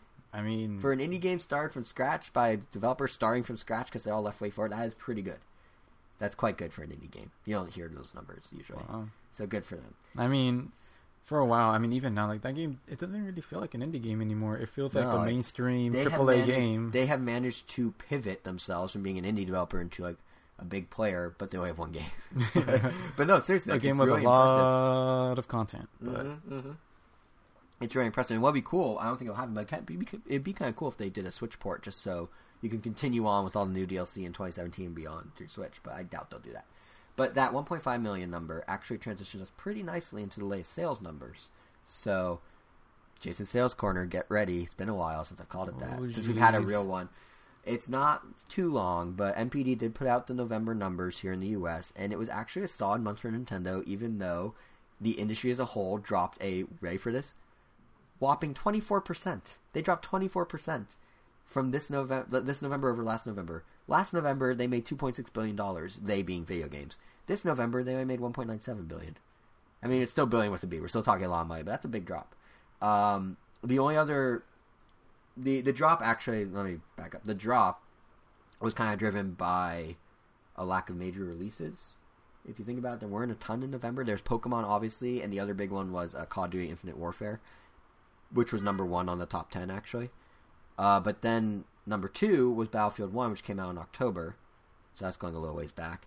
And number 3 and 4 were already Pokemon Sun and Moon. So there was no, like, outside of... Like, last year there was Star Wars Battlefront and all this other stuff, and this year is just Pokemon, which retails for a cheaper price, and a month-old game, and, again, Call of Duty. So, here's what's interesting about Pokemon. We already knew, like I said, it's number 3 and 4 on the chart. Combined, they would have actually been number 1 on the chart, and that's not including eShop numbers at all. This is raw. This is physical copies, not digital whatsoever. But what's interesting is we already knew it was the biggest, fastest launch of a Pokemon game ever, but we now learned that together they sold 8% more than the previous bestseller on the NPD chart, which is White and Black, or Black and White, take your pick. And that's with 19 days less time on the market. So in 19 fewer days, they managed to sell 8% more, which is kind of nuts. Like I said, though, we did kind of expect it to do as well, and because of that, it also led to the 3DS itself doing quite well. Pokemon Sun and Moon pretty much single-handedly helped the 3DS have its best month of physical software spending ever. People spent more on physical software in November of 2016 than they have spent since December of 2014 on, again, for 3DS specifically. And it also led 3DS hardware to go up 59% year over year. That's the 6th straight month of growth. Basically, it's been growing nonstop since Pokemon Go launched. In fact, 3DSs are actually having a shortage as well this holiday season, which is really funny. Which is really funny because Nintendo had this whole thing where they're like, no, here's our plan. We're going to make mobile games like Pokemon Go, and then that's going to parlay people, so to speak, into buying our consoles and our real games. And then everyone's like, nah, that's not going to work. And then it worked, but then Nintendo's like, oops, we didn't expect that. It's like, it was your plan. Do your plan. But yeah, there are some shortages happening. It is kind of funny. But even crazier, in Japan, the 3DS just this past week has now topped the lifetime Japanese sales of the PS2. Whoa. Wait. Yeah. Is that a good thing in Japan? I know the PS2 is the biggest worldwide still. Yeah. But in Japan alone, the 3DS has now topped it. The DS also topped it. The Wii, I believe, also topped it. So it's not like we're talking a brand new record, but it's still quite the milestone because the PS2 was like, the pinnacle for a while. Good to hear. Yeah. So 3DS... at the start, it's amazing what 6 months could do, or 12 months could do. So at the start, you're like, 3DS is kind of DOA. What's going to happen with it? They need to rebound it. And now they've had 6 straight months of growth. They're topping sales in Japan. They're not necessarily... This isn't to say the 3DS is on pace with what DS was doing. It's probably below that, but it's still... It's making money for Nintendo. It's doing well. Did they happen to say how the new 3DS did? They don't break it down specific... Or let me rephrase. They don't publicly break down the specifics of which SKU. So I don't know what 2DS versus 3DS is. I don't know what new 3DS versus new 3DS XL versus old 3DS is. I guess I was just wondering how that one that went on sale did. I'm sure that helped boost the sales. I'm sure that's part of the 59%. Yeah, I know they're back up, but they're back to the $180. Yeah. And I was like, wow, I'm glad I paid $100. Well, yeah, because you got it on Black Friday, right? Yeah. But yeah, I don't know the exact numbers, but I do know the other big Nintendo sales story of the month, which is the nearly impossible to find still NES Classic Edition.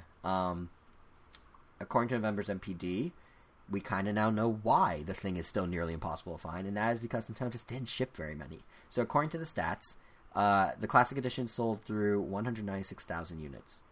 That's certainly a respectable number, don't get me wrong. I mean, in 1 month, it sold only 24,000 less than what the Wii U sold in 6 months from April to September of this year. So that that's a good number, but it's also, I think, a very clear sign that Nintendo undershipped. I mean... They managed to ship more Famicom Minis in Japan than they managed to ship NES Classics in America. And the NES Classic was announced about 5 months before the Famicom Mini was even a thing. And yet they somehow undershipped it here still. Like 196, don't get me wrong, 196,000, nearly 200,000, that is good. But they could have easily done double. And they sold every single one. They could have easily done double, they could have easily done triple, they probably could have quadrupled. I mean, back in the day, the Wii was selling 1 million in a month at its heyday. Jeez. I don't know if the NES Classic would have hit 1 million, but they could have easily done 600,000, 800,000, something like that, and instead we're worth 200,000. And don't just take my word for it. This isn't just me saying this. Like, the interest levels are through the roof. Besides the sellouts... No, I feel like I still know more people that don't have one, that want one, versus people that kind of wanted Yeah. one and have one. Yeah, and the thing is, like, besides the sellouts and just us knowing people, like, anecdotally, it was the 7th most Googled consumer electronic product in all of 2016. It garnered more attention than PlayStation VR on the chart, more attention than PlayStation 4 on the chart. The only system that was Googled more than the NES Classic on this list of all consumer electronics was the Switch, which was the most Googled gaming device of the year. Kind of find that in town as both of them. But, yeah, so people are looking for this thing in large quantities, and yet, no. In fact, actually, the search traffic, we never really talked about this, but it's kind of interesting. I was reading this article, and Nintendo had quite a good year in terms of just getting their name out there and getting people interested in their products and searching for them. Like, their overall search traffic increased by a factor of, I kid you not, a factor of 60. That's 60, from January to November. So in 11 months, I don't even know how you would say centuple, 60-upled their search, like, interest in their stuff. And this is according to a firm called SimilarWeb, by the way, an analytics firm. But it was the NES Classic, it was the Switch, it was Mario Run, it was all the merchandising collaborations. Basically, they just got their name out a lot more, and as a result, a lot more people are searching for things like the NES Classic. In fact, Pokemon Go, according to Google, is the most searched term on Google worldwide in all of 2016. In a year of elections, in a year of terrorist attacks, in a year of all sorts of stuff, the number one search term was Pokemon Go. Wow. Which is nuts.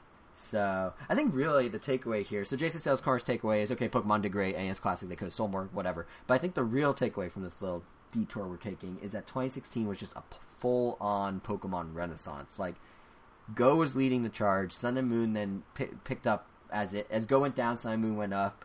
And I argue that, like, we're now in an era where people are looking at Pokemon differently than they did, say, a year ago. It seems like it's no longer... Pokemon does feel way more important right now, yes, definitely. It's no longer a thing for kids. It's now, in my opinion, it seems to have become this respectable gaming entity that everyone plays, regardless of if you're young, old, lapsed, new, whatever it may be. And even within the Pokemon world, like, some opinions are changing. I know you specifically had something you wanted to say about Pokemon, at least in terms of how, like, you play it and how you view it, because, like, as things continue to churn, like, opinions are changing on things within, as you see more people get involved in certain things and whatnot. Yeah, so. I mean, if you've been with us for a while and maybe have caught my article on Pokemon hacking and the competitive gaming world. Yes, your extra from a while ago. Yeah, I was definitely for it. Not in the sense that, like, yeah, I'm gonna hack a team and just take them to a tournament. I mean, if I were to enter, and I did, when I enter, like, an actual officially sanctioned tournament, I still make sure that I breed all those Pokemon legitimately. Yeah. But when it comes to just playing online, like, I just want to, I know my stats, I know my team, I just want to build them, play them as fast as possible. That's been my way to play Pokemon for a while, because I didn't want to deal with the hacking. I didn't want to deal with a lot of that fluff that would get in the way of just the battling. You just want to get right into it. But yeah, that was, like, just, like, reading up on how, like, Pokemon Sun and Moon is the most hacked game, a bunch of... Which, by the way, further proves this really is the year of Pokemon. Yeah. Sun and Moon is now the most hacked Pokemon ever. Which makes sense. I mean, more people are playing Pokemon Sun and Moon than they were the previous versions. More people are trying to get into it. The learning curve for breeding and all that stuff is pretty high. Like, I'm not going to lie. They make it easier every year, but even then it's still kind of a pain to get in. Right. And I guess, like, through all of that, I don't know, I guess it started making me want to, like, oh, that does kind of suck. Like, I mean, because a lot of people, like, there's still a respectable amount of people that just say, if you do anything that can't be done in the name, that can't be done in the game normally, that's automatically hacking, it's cheating, blah, blah, blah. Like, no ifs, ands, or buts, even if you're using legal stats or whatever.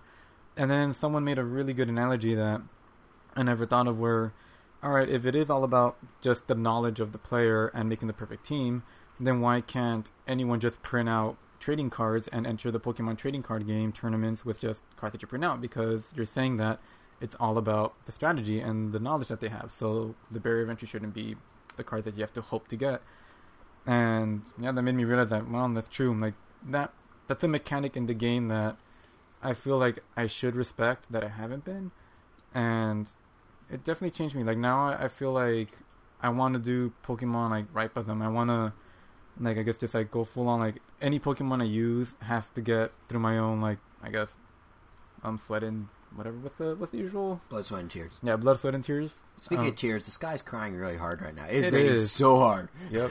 We're not being washed away by monsoon. It's raining. Continue. Yeah. So, Yeah, like I've been going through like all these processes just to like make sure I get all these Pokemon. I mean, I'll still go to the Pokemon Simulator to test out teams, but I'm no longer gonna test out like hacked Pokemon on my 3DS. Like anything that's gonna happen on my 3DS is gonna be done legitly. Because even people that don't hack Pokemon, they still test out teams on Pokemon Showdown Online. Because I mean, why not? That doesn't that's what it's there for. Literally, that's what it's there for.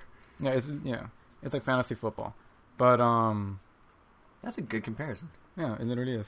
Because you're not the player. Yeah. But yeah. So like ever since then, like I'm gonna do this right. I'm not gonna hack. Just gonna grind out this Pokemon, even if it takes forever. Because at the end of the day, I'll know that that's my Pokemon. And I don't know.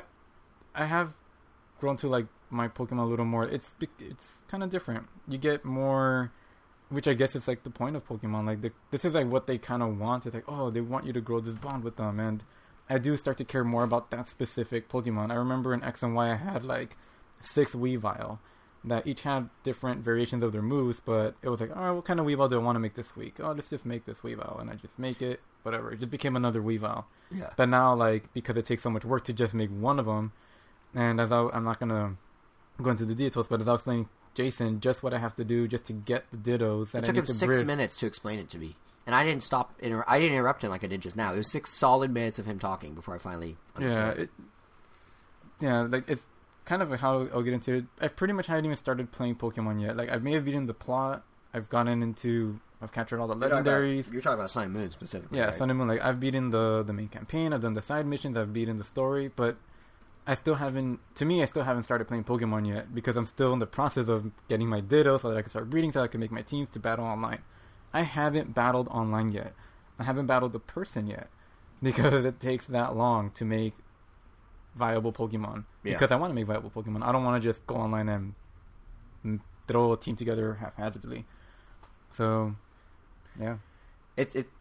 It's interesting that, like... I hope that made sense. You know what? To give an analogy, that's kind of weird. You've gone from being that guy that raises cows and chickens in the cages and then sells them off McDonald's and doesn't really know what... They're just, like, you know, in mass quantities, like, whatever. They're not treated well. You've gone from being that guy with your Pokemon to being the one that's like, I'm going to let them be free range. I'm going to name every single one. I'm going to get to know them. And I'm going to know that's Betsy the cow and that's Belle the cow. And together, they're a great pair versus just being like, that's cow A and that's cow B and one of them could give me better milk. Yeah. And you know why? I'll give you one reason. Pokemon to me. It's not called that anymore. I forgot it was called in Sun and Moon. But Pokemon Refresh? Pokemon Refresh. You have to look them in the eye. You had to befriend them. They reacted to you. You formed a bond. It does kind of suck doing Pokemon Refresh and looking at them and going like, you're going to be useless because you're the first one I caught. Game Freak suckered you in. Your great-great-great-grandkid will probably be the one I actually use. And this is why Pokemon Me and Pokemon Refresh are a thing. They know hacking's gotta go up, but they're like, oh, but when they look in their little eyes and when you scratch behind their ear and they get happy, you'll care. And when you care, you'll stop hacking. Yeah, and also, the more you know. and also, I feel like I'm doing a weird PSA. And also, I'm doing it out of respect for the players that don't hack. That's the real reason, yeah. Yeah, because, I mean, it really does suck. It sucks having to go online and you see a team full of shiny Pokemon. And for all I know, this guy could have gotten his shiny Pokemon the right way because that's also something that takes a lot of work to get. Yeah. But when you see a team of full shiny Pokemon, the first thing that comes to mind is like, oh, hack team. Yeah. Like, it sucks. I shouldn't have to assume that a team full of shiny Pokemon is hacked, but that's just the reality. What sucks about that is for people who play legitimately. No, exactly, yeah. Right, yeah, then, you're now doing. It devalues their Pokemon. It doesn't devalue their Pokemon, it devalues everything. Yeah. It devalues their entire, all the time they put into it. Yeah. Like, I was making the joke about, oh, you care about your Pokemon. No, but really what it boils down to is, like, kind of what you were saying, where there are people who play and make these achievements and are very proud of their achievements, and then here comes Joe Hacker, who walks in and is just like, I did that in 10 minutes. It's like, and I'm now exactly where you're at. Yeah. It's just that. I've never been a fan of hacking stuff. I hate the idea of Game Sharks and Action Replays. I've never, ever liked it. You know what? I love Action Replays when it just gave you, like, funny moon jump and like that's fine. I mean stuff that actually like get to the end faster. Yeah. It's like no. Oh no, yeah, that's dumb. No, play it. Even like you bought it to play it. You didn't buy it to jump to the end. And I guess kind of like, well, you do what you want with what you buy. Yeah. It's your thing. I mean, I'll still argue that like Pokemon was like a very weird situation where it's like, oh, you play how you want, but yeah, but even then, like you still need to like, you can't. To give a weird comparison, you can't like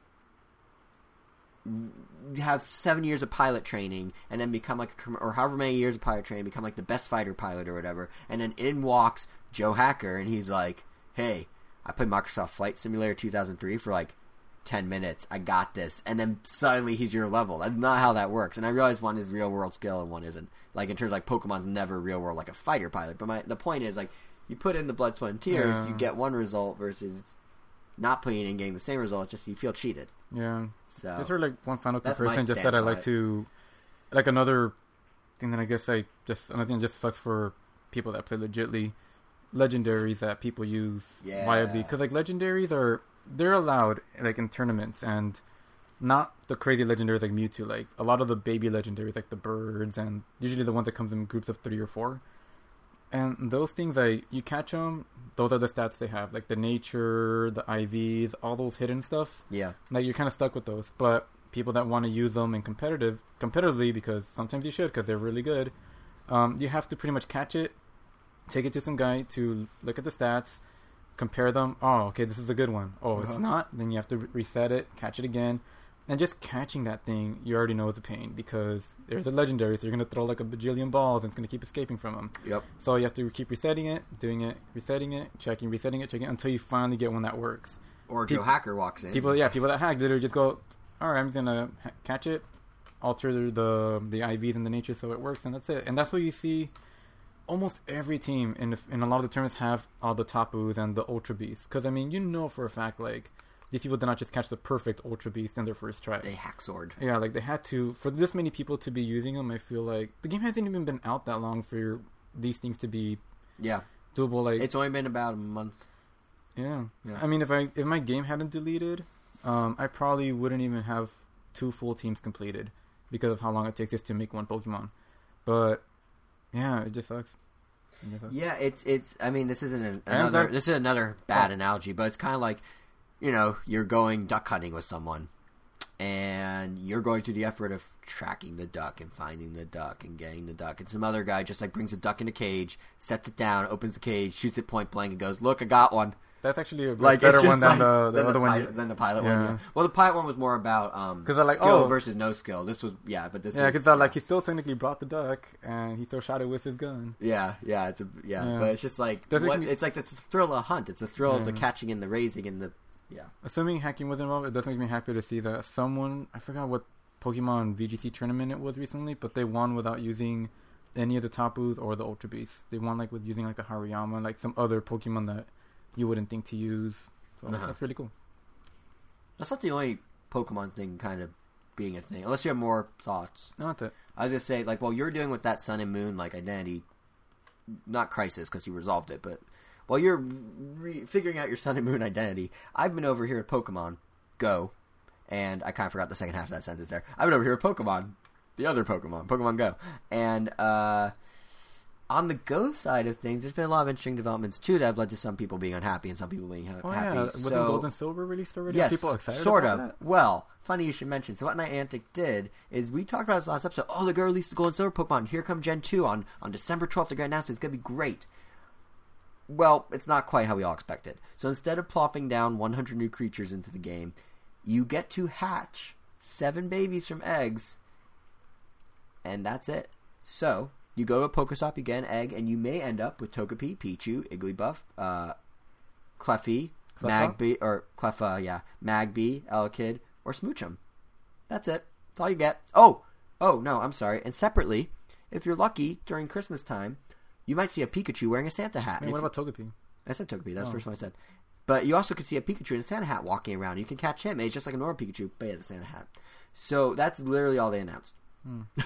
Given how hyped people were for Gen 2 finally coming, you can imagine how disappointed people were when it ended up being 7. Well, 8 if you count the fact that Togepi could evolve into Togetic.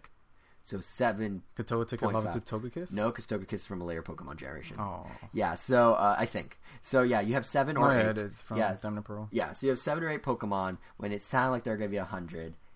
And I think we all kind of assumed they're going to be 100. So it's a little bit jarring.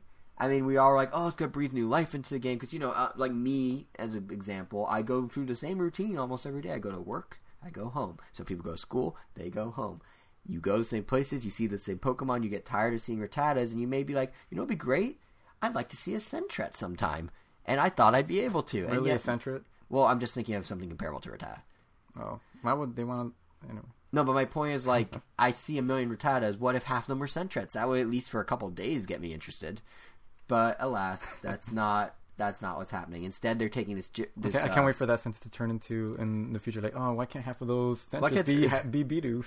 Oh, dude, no, you don't understand. First of all, it's Bidoof. I think is it Bidoof? No, it's Bidoof. It's Bidoof. That's first of all. Second of all, they can make Pokemon. They could just rename Pokemon Go to Bidoof Go, and I will play it every day for 6 hours a day and just catch all the Bidoofs. And I'm not kidding. Bidoof is single-handedly, unequivocally, the best Pokemon. And anyone that disagrees, just delete us from your podcast subscriptions. That is called an opinion. That is called fact. No, because Chatot is. Oof. No, I'm sorry. But anyway, we'll save this debate for some other time. What I was going to say is this drip feed approach that Niantic's taking. I mean, I in some ways I got to give credit. It is spraying out activity in Pokemon Go. There are now constant events for people to experience. You know, if they dumped all 100 and called it a day, the sameness, basically what you just said, the sameness that we felt after months of the first 150, we will now feel again in a month or two with the next 100. So then we have a weird situation where, you know, it's like there's 3 full months where it's like, oh, it's always Gen 2s, I'm so bored of it. And then they're like, hey, Gen 3, and then rinse and repeat. But by drip feeding, at least, they can keep people interested over a longer period because they can roll out new Pokemon every few weeks, in theory, and present different ways for players to get those Pokemon, in theory. Like, right now, the focus is on eggs. Perhaps the next batch will do something else or require something else that's right now kind of a side piece of Pokemon Go but can become a main part. Who knows? It does offer variety. I kind of get why they do it. And, to Niantic's credit, it provides an easy introduction of new Pokemon to those who probably don't know beyond Gen 1. Like, there's a lot of people out there who stop at Gen 1. And Togepi, who's the one exception because it had a major role in the cartoon in its prime, excluding Togepi, all the new Pokemon are expansions on what we already know. So there's no real, like, no one's going to be like, what's a Sentret? They'll be like, oh, it looks like Jynx and it evolves into Jynx. I get it. Oh, it's Pikachu, but smaller and with little black accents on its ears. Or, like, square things. I get it. So that kind of, it offers some new, but keeps it familiar. I kind of get the logic of that and the drip feed idea in terms of just steady stuff. So that's Niantic's perspective on it, I would imagine. And it makes sense on that level. But on the player side, it really doesn't come across that way. Because, I mean, first of all, they announced this. Basically, this comes off like a revenue grab. Or like a money grab. Because it feels like it's for revenue. Like, if you think about it, they announced 17,000 new Pokestops at Starbucks and at Sprint. And less than a week after, they revealed that the only way to get the first batch of Gen 2 Pokemon is via eggs that are spawned at, wait for it, Pokestops. So what does that do? It drives more people and more foot traffic to Starbucks and Sprint, thus giving them, Niantic, more money from the partnership. Thus it's a cyclical little thing where they make you go to the Pokestop, you get the Pokemon, you keep playing, then you buy maybe a Pokemon Go Frappuccino while you're there, etc., etc. There's also the fact that you have a limited number of incubators at any given time. And how do you get more? Well, either you're lucky at a Pokestop, which again, there are now 17,000 at Starbucks and Sprint, or, more likely, you buy them. And I mean, yes, you can buy Pokeballs too, and those also cost money, but the number of Pokeballs you get at any one time significantly dwarfs the number of incubators you get at any one time. So, if you look at it, it kind of looks like a money grab on two fronts almost. And separate from all that is also the fact that there's now a way higher element of chance involved with getting these Pokemon than with catching Pokemon, because the eggs all look the same, and the old first-gen Pokemon continue to hatch from those eggs. So you don't really know if you're actually going to have a Gen 2 Pokemon until you already put in all the walking and you hatch the egg, and that can take 2, 5, 10 kilometers just for this Pokemon that you don't know if it'll be a Caterpie or Igglybuff. So it's a little. So these three things kind of make it frustrating. To Niantic's credit, they did announce just the other day that starting on Christmas Day, the odds of getting a Gen 2 Pokemon inside eggs is going to go up significantly. So Christmas through January 3rd. Oh, wait, this podcast goes up Christmas Day. Okay, so today through January 3rd, the odds go up, and the first Pokestop you go to on any given day will also give you a free one-use incubator. So it seems like they heard some of the feedback, and it seems like they're like, okay, let's make this a little easier and make it come off as less of a cash grab. So props to them for that. Likewise, they're also increasing Holiday Pikachu sightings, and extending it is originally going to end by Christmas. And the 3 starters, Squirtle, Bulbasaur, Charmander, they will become a lot more common for that week, specifically to help you get candy so you can level them up into Blastoise Venusaur, Charizard. So they are making moves that make things better, but it does this whole little tale of the eggs and the hatching and the doing it at the Pokestops and Sally Bill Cosby. That whole little thing does kind of come off a bit cash grabby to me. I will say, though, this was a very specific, finite strategy of theirs. This egg thing was not just a weird coincidence where everything sort of came into place. If you look at how Niantic did this, there is no, like just in the past 3-4 weeks, there's no doubt that this is not how they intended to make a new revenue stream. Because first, like I said, you got the Pokestops. That's where you get the eggs. So you go to these Pokestops and now they're all these branded things. It's like, oh, look at that synergy. Then the new Pokemon, only available in the eggs. And lastly, in a bit of a surprise, the release of the Pokemon Go Apple Watch app just the other day, this past Thursday, which seems designed specifically to help with one thing and one thing only, which is hatching eggs. So they basically took this like side piece of the game, which is eggs, and turned it into this major component of Pokemon Go, almost equal if not bigger than catching Pokemon. So that's kind of interesting. It's not necessarily a bad thing that they're bringing up more stuff to do, but it was a side activity, and now it's not. And it kind of makes sense that they're doing it. I mean, they released this stat that players together have walked 4.6 billion kilometers. That's 200,000 trips around the Earth. So you need to figure out a way, well, what can get people to walk? You know, what's the reward for the walking? And the reward is eggs, because eggs are based on walking. Everything else is based on your location. So it kind of makes sense. And I did mention that Apple Watch app. And I can't let that slide by as an owner of an Apple Watch. So here we go. I'm going to launch to some impressions. If you're curious about it, it's actually kind of interesting how it works. Like, this is the first Nintendo thing on an Apple Watch, so kind of neat. I played around with the app probably a couple days, and I've been playing around with it since Thursday. And it's kind of both useful and a little frustrating. So to preface, I have what's now being dubbed the Series 0 Apple Watch. It's the very first gen of the watch with the weakest specs.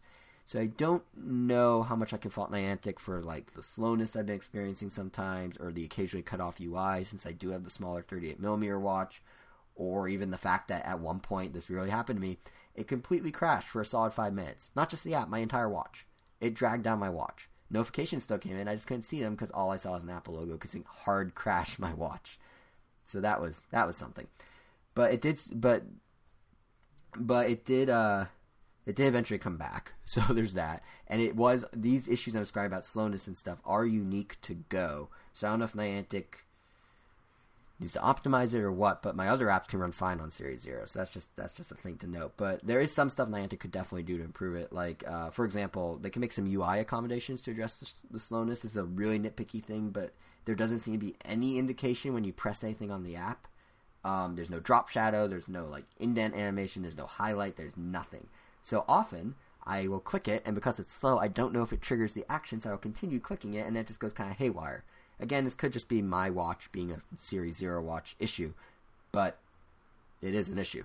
What really matters, though, to I think pretty much everyone listening, and probably in terms of your interest level, Angel, is what the app does beyond my little nitpicks, and whether it actually helps or hurts Go, and whether it's actually worth adding to your like if you're still a Go player, if it's worth doing.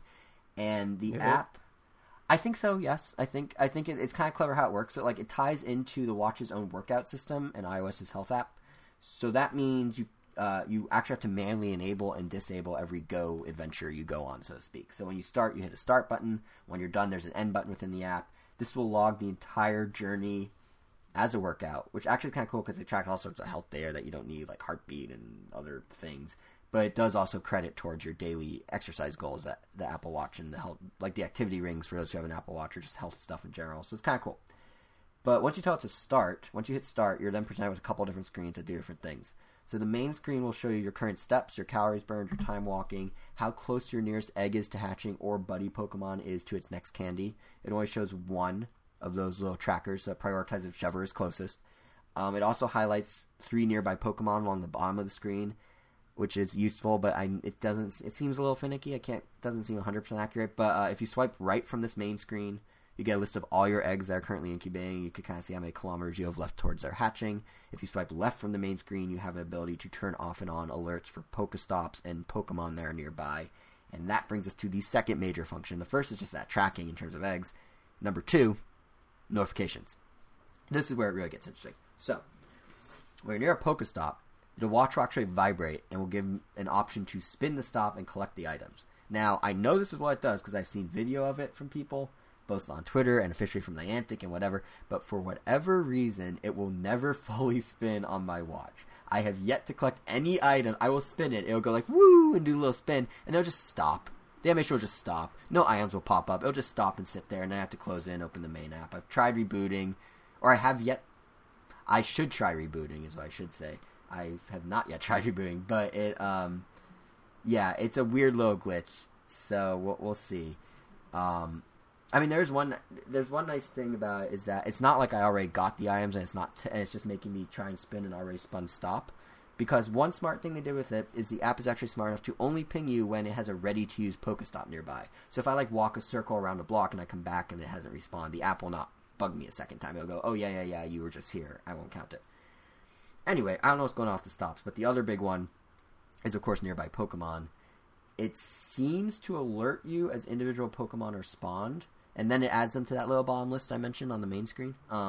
It's not always one-to-one with the nearby bar on the main app on your iPhone, but it works well, and it does let you know when there are Pokemon nearby. It's just not quite exactly consistent. It's a little odd, but it does.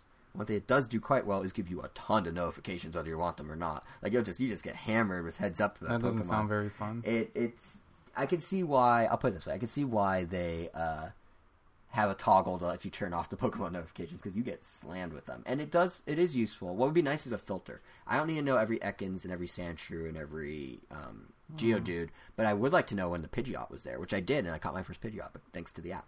So that sounds interesting. I mean, I guess it's useful because I could I could literally just turn it on. I mean, but that sounds like I guess you could leave it open for Pokemon you don't already have.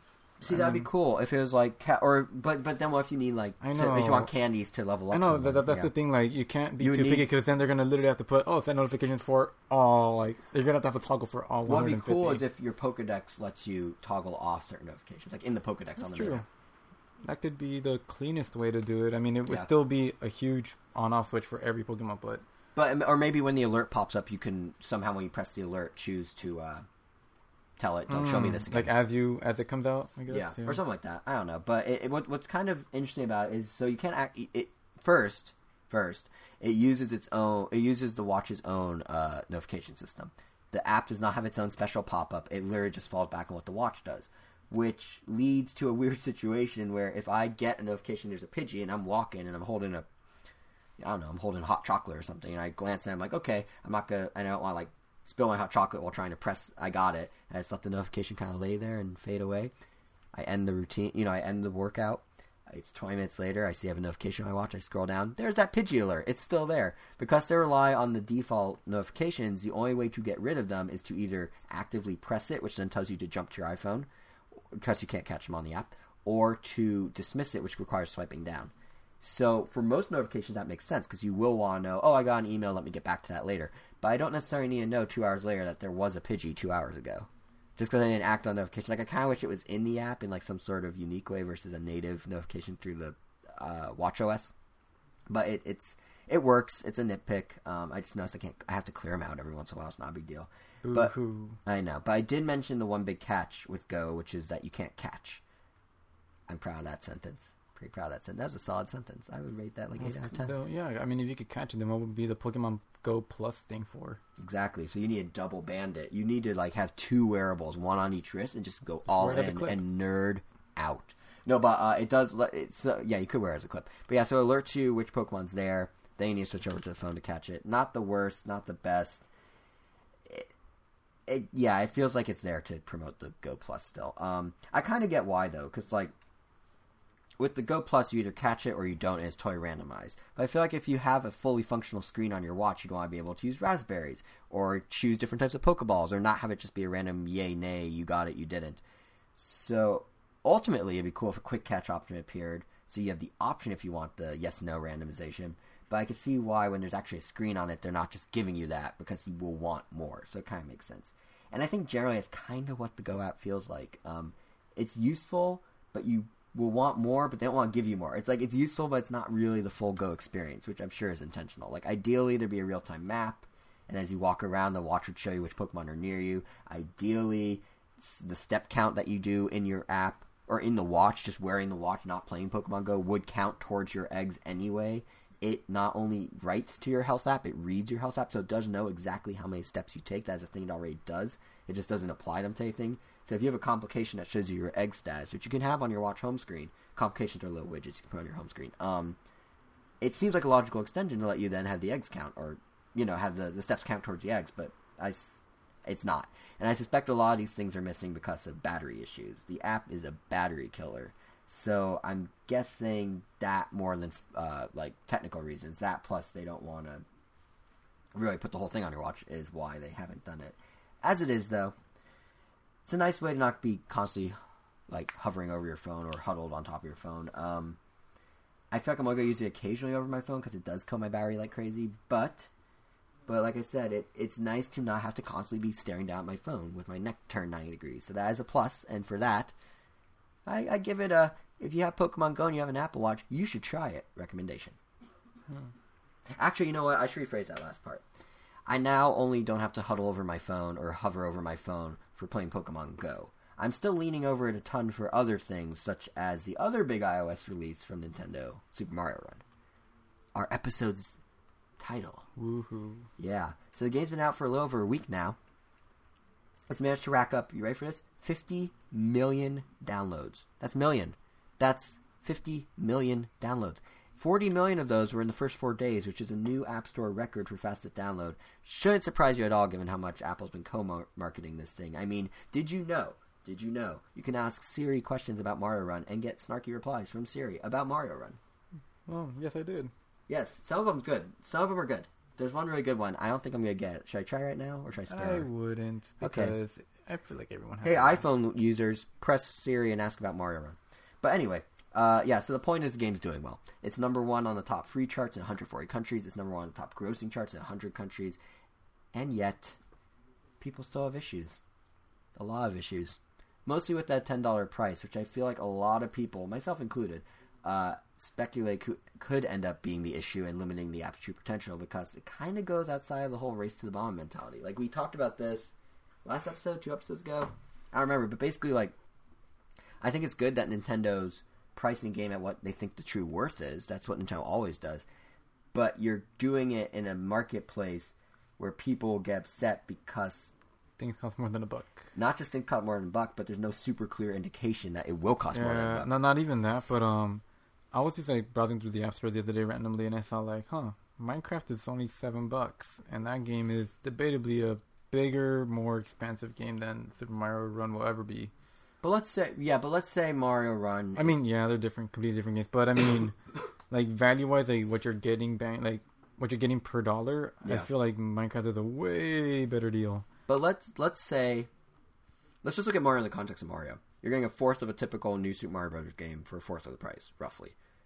So even if you just run with the premise of, okay, it's worth the $10, which is debatable, as you just mentioned, the issue is that free button on the App Store misled so many people, because you're like, oh, cool, it's free, but you beat the that's why they changed it from free to get.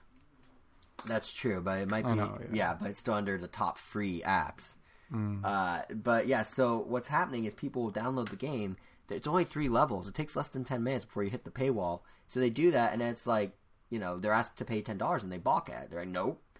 And I get it, in that it's Nintendo's job to make sure these people are not blindsided, and to properly inform them that this is going to happen. And it seemed like they did that, but perhaps we're just in the bubble that knows these things, so we knew. But the problem is, in the wake of people balking at it, these players wrote over 100,000 reviews on the App Store, many, many negative ones, saying, this is only 1 or 2 stars because I have to pay. So that drags down its rating, which looks bad. And they huffed and puffed so much that you even see things like Late Night with Seth Meyers. They made a joke about the $10 price. Like, they were doing a segment and they reference, oh yeah, I was playing Mario Run and I had to pay $10. I'm like, what? Like, it was like a whole thing.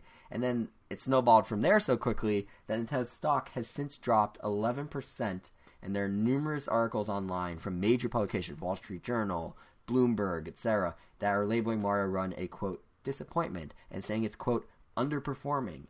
All of this for a game that, once again, has passed 50 million downloads in a week and is top grossing in 100 countries within a week. It's not like the game's really failing. It's just some people are misinformed or aren't being properly educated about it, and as such are giving it negative reviews. But it's still doing gangbusters, so I don't know why people are freaking out. All that said, Nintendo has a lot more apps to come. We got Animal Crossing. We got Fire Emblem. Their president, Tatsumi Kimishima, just said in an interview the other day that Nintendo plans to continue releasing 2 or 3 apps per year.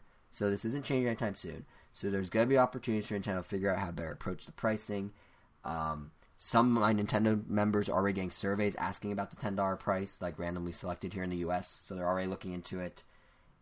It's for the sake of conversation, because we're about to give our impressions. So for the sake of all that, given that we're all Nintendo fans, both us here on this side of the microphone and you on the headphone end, I think what's more important at this point is what Mario Run offers once you pay those $10, whether you feel it's worth the $10, whether the game's good. Like, we're all used to paying premium prices for Nintendo games.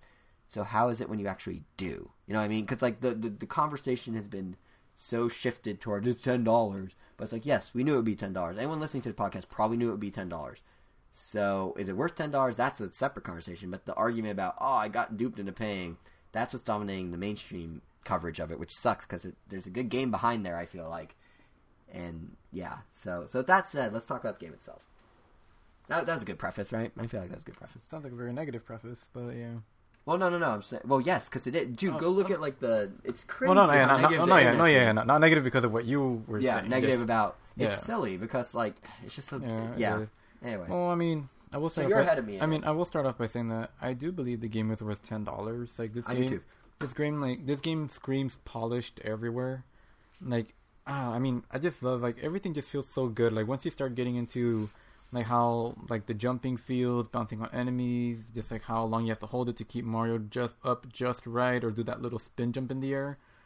Like, it just feels so good. Like, and just how almost every Mario game, like, once you start getting the controls down, it just feels so right. Like, you get really into it, and it feels like there's a lot. Oh, sorry, go ahead. Finish. Like, the game is just really fun, and I guess just replaying the levels, doing Toad rallies, like, you're always kind of eager to find, all right, what's another way that I can get more points? Oh, okay, I could let myself jump off from this ledge, so I could do a roll, so I could jump, so I could grab this other ledge, so then I could do, like, a grabbing jump, because every time you jump and you get little stars, you get more toads. And in Toad Rally, in Toad Rally. Yeah, that's the thing about this is, like, a lot of, you can tell this is a fully polished Nintendo release. Like, a lot of love and care went into this thing. I mean, kind of playing off what you're saying about, like, you do different abilities to find different things. So Nintendo has this thing they do with their games where you think about, I don't even know how to describe this well. Basically, they have this thing where the movement of Mario, it's mostly Mario games, mostly in their platforms, the movement of the character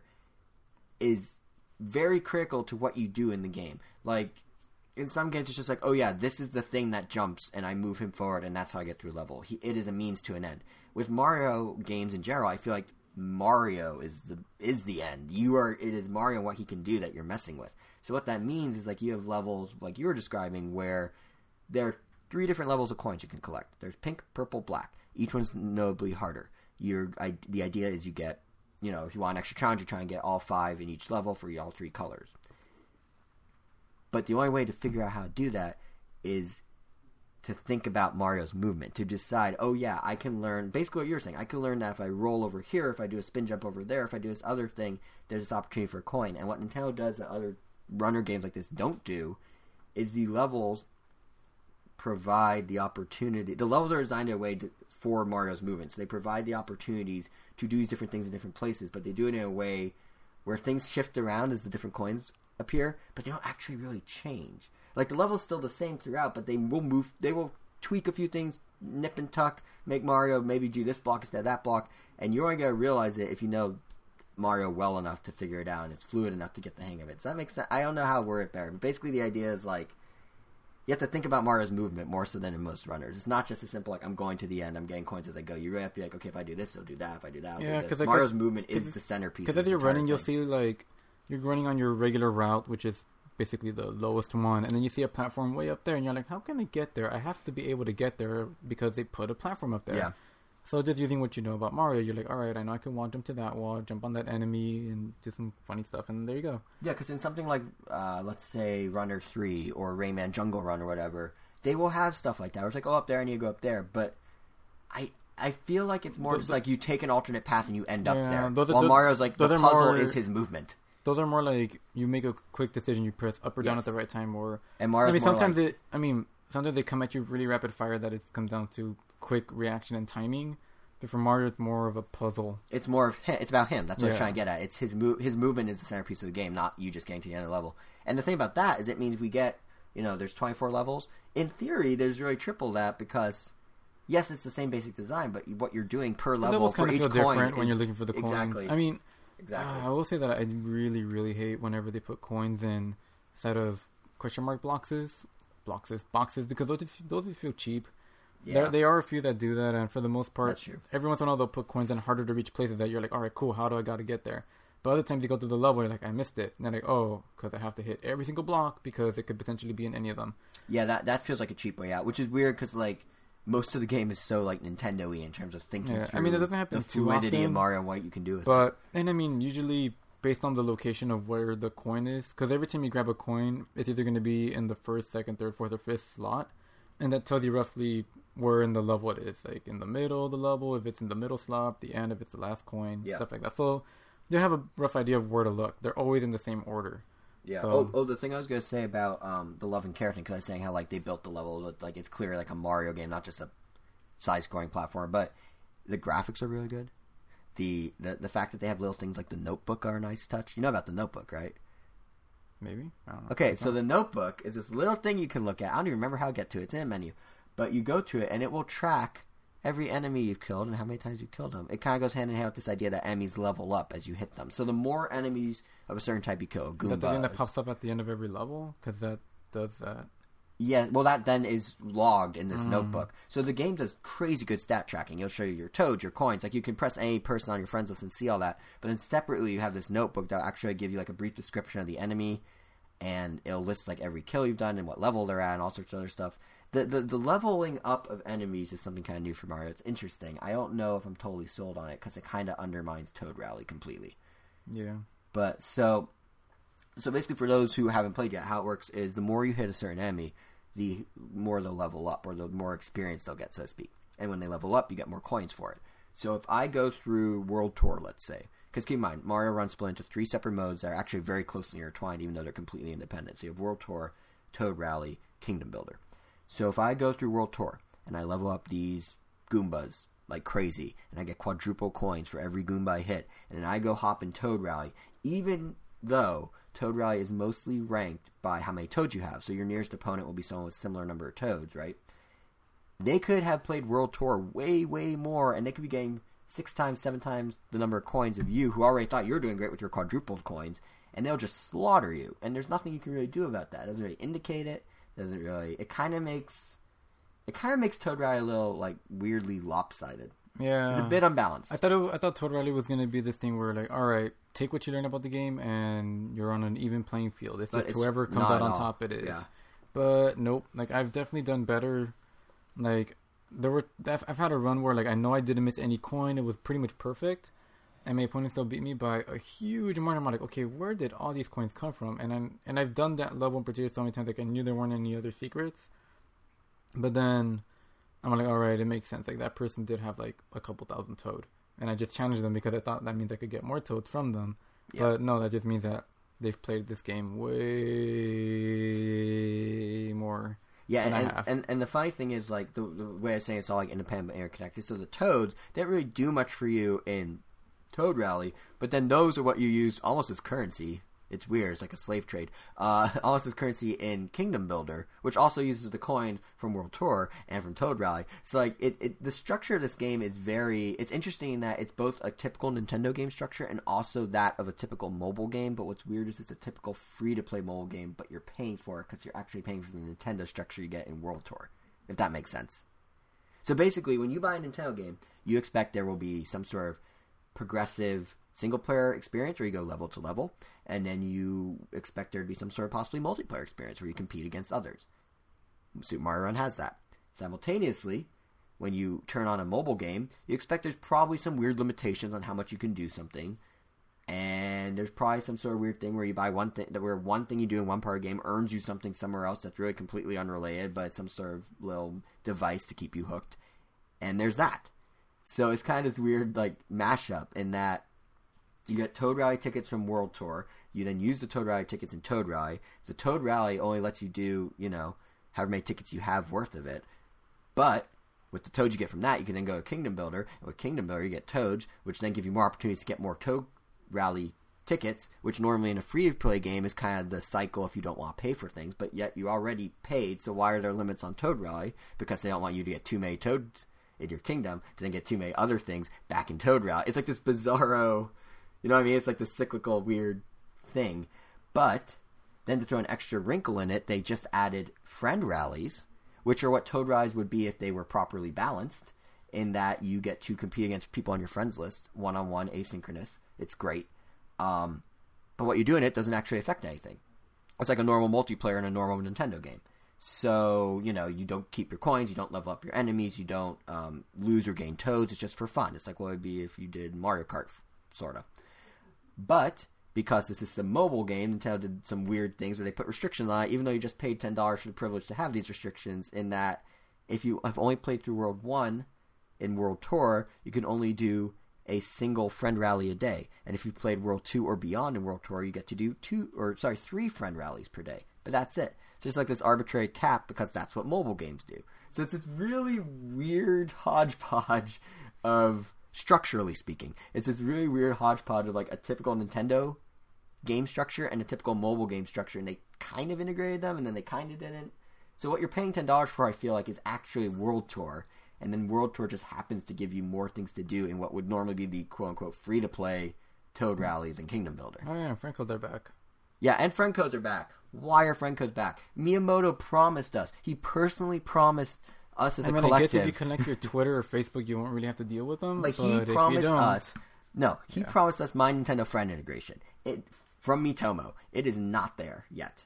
But then again, it also took them a week to add Friend Rally, which I thought would be their day one. And I thought was just Toad Rally, but you pick your friends. But yet it's not. So there's a lot of weird wrinkles. So structurally, Mario Run is a bizarre game. It's like this Frankenstein of two different types of games.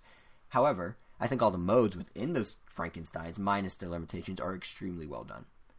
Like World Tour, it is not a true Mario. I think that's safe to say. No one's like, if you go into this, it's kind of like I said in the impressions last episode.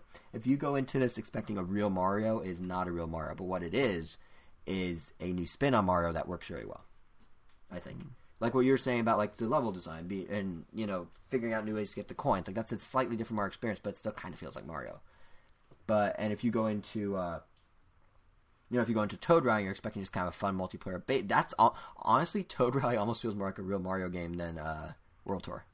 Because World Tour becomes so focused on the coins. World Tour actually, all of it really reminds me of New Super Mario Bros. 2. I kind of ignore the fact that it really is just to grab the 5 coins. If I don't get them, I feel like I failed the level. So. I have restarted levels many times just because I missed a coin. I could use the bubble. That would make more sense. At least I'd keep the other coins if I did that, but I never do.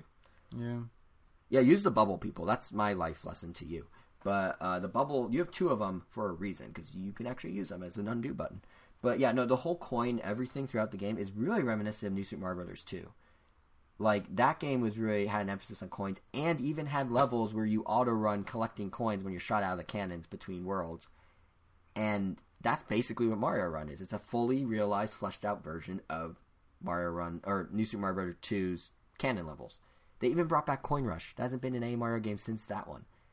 So it's kind of interesting that like an idea at Nintendo never truly dies. They just fit it. They just tweak it enough until it makes the right amount of sense. Like apparently this first prototyped on the Wii, and then they're like, "There's no point. We have a D-pad on the Wiimote. Why would we do it?" So they pushed it off for a while. Oh, speaking of Mario 2, New Super Mario Bros. 2. Fun fact: 2.7 trillion coins have been collected in that game. Wow. Worldwide, trillion with a T. But yeah, so I guess the takeaway, it sounds like we're more bashing it than anything else, but no, it's good. I enjoy the game. I think each mode works really well. I think World Tour is really fun. It feels like a new spin on a traditional Mario experience where if you're going, like I said, if you're going expecting real Mario, it's not. But if you go in going, okay, it's going to be Mario-esque, it is, and it's really good at that. I think the replayability is really good. Adding the coins helps with the level structure. Also, there's 6 playable characters, all that function slightly differently, so that adds a little more replayability. Or as Miyamoto put in an interview, gameplay creativity, because you don't actually get a reward if you get the coins with each of the characters. It's just kind of something to do. I think Toad Ride is really cool. I actually think that might be my favorite implementation of Mario multiplayer. It makes perfect sense, and the way they do the asynchronous with the the little cardboard cutout of Mario, and you can kind of trace where they're going, is actually really neat.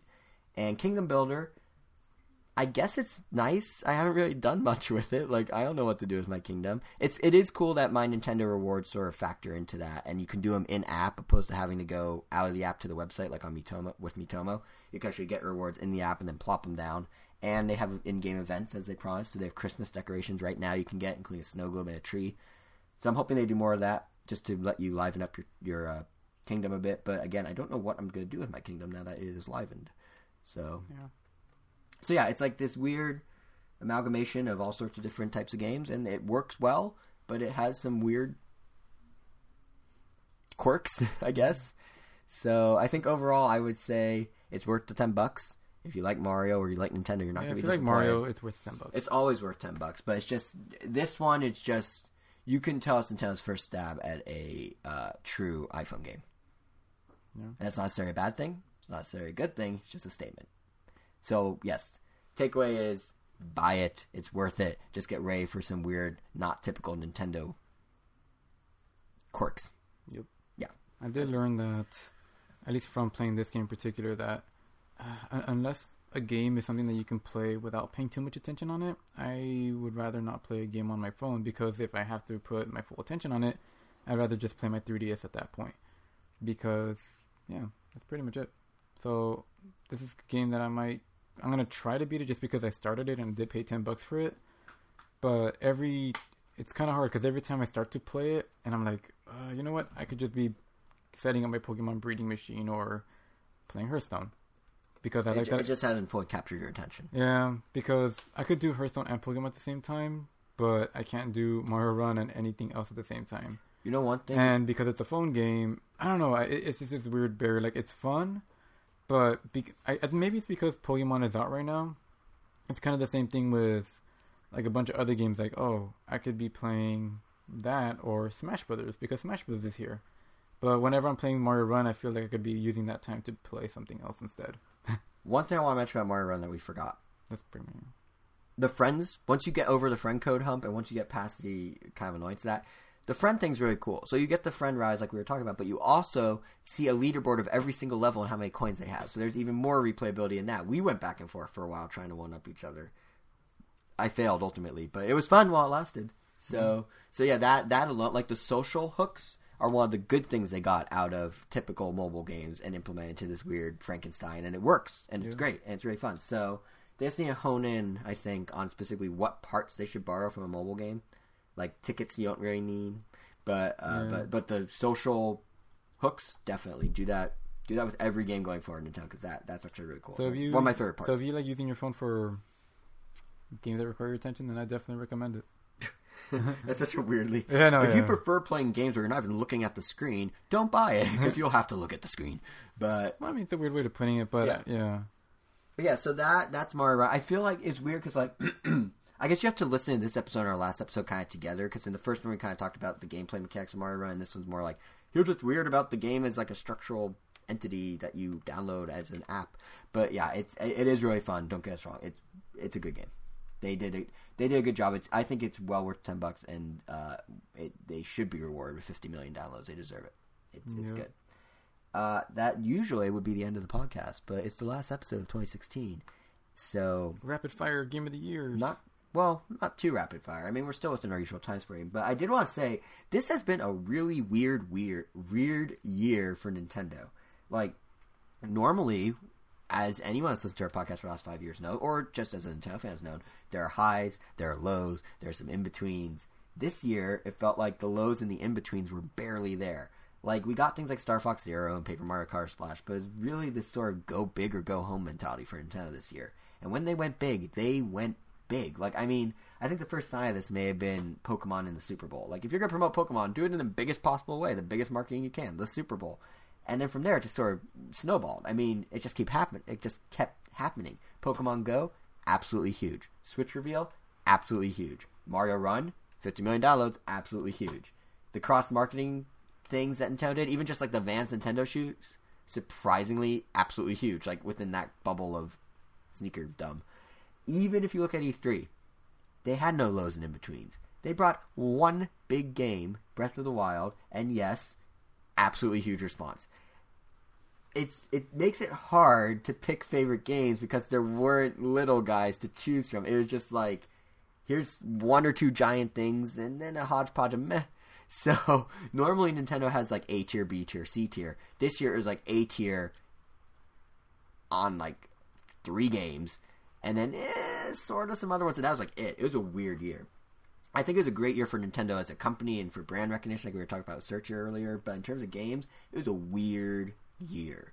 So with that said, there were still games worth playing for sure. So I guess, do you want to do 3DS first? Sure. And then we'll do Wii U? That works. Okay. Why don't you go first? Why? Because I pointed at you with my fingers and said, why don't you go first? That. You actually didn't. You just I did. Said I went, you why did. don't you go first? I went like this. I went, why don't you go first? No, you're just saying you're pointing at me, but you're not actually pointing at me. I did initially point at you. You weren't looking the right way. I was pointing. I'm looking right at you. You never pointed. I did. I can't. We don't have a security camera. I can't play it back. You just gotta take my word for it. Fine. You want me to go first? Sure. Okay. Wow. Well, I just figured we can break up my monotony of me talking. Everyone loves hearing you talk. Apparently so. Yeah. Hey, everyone that loves hearing me. Guess what my 3DS game of the year was? It was actually kind of a close race. So there were really only 2 games that were in contention for me: Fire Emblem Fates and Pokemon Sun and Moon. Sun, in my case. I'm gonna be honest, like we talked about it so much on the podcast. There's not a whole lot I need to say about it, but Pokemon Moon is hands down my game of the year. Moon? I mean Sun. Wow. Pokemon, the game I haven't played, Pokemon Moon, way better than Sun. The opposite clock thing, genius. His game of the year, he can't even get the name right. I can't even get the name right. No, but shows you how much of a year that was. Yeah, but like Fates, I should like Fire Emblem Fates is a close second. I shouldn't like the way they did the whole split with the story. What? Was there even no? But it was a close second opposed to a far second. But no, like I can't even think of what a third would be. There were other Federation Force I really enjoyed. That might be a third. Most people hate it. I liked it. But, you did list off the games you bought this year. Yeah, I mean, you only literally that's it. I mean, you only really buy games you like. That's my point. That's my point. It was a weird year for Nintendo. There was no. It was all just big stuff or nothing. Anyway, so Fire Emblem Fates was a close second simply because I thought the way they handled the story component and how you could like split the story or you could get the and then you go back. You basically have 3 games in one like that. Well, I had the special edition, so 3 games in one for me, 3 cartridges for other people, but 2 cartridges in a download. Anyway, that I thought was really cool and unique, and also Fire Emblem just has really good production values and it's a fun strategy game. But the reason I picked Pokemon is it just like the whole Pokemon frenzy kind of just I'm back in the fold. Like Sun felt it was Pokemon as I knew it, but it was also incredibly fresh in many ways. The tropical thing was great. We have been talking about it on this show for like 9 months straight, which we do not do with very many games ever.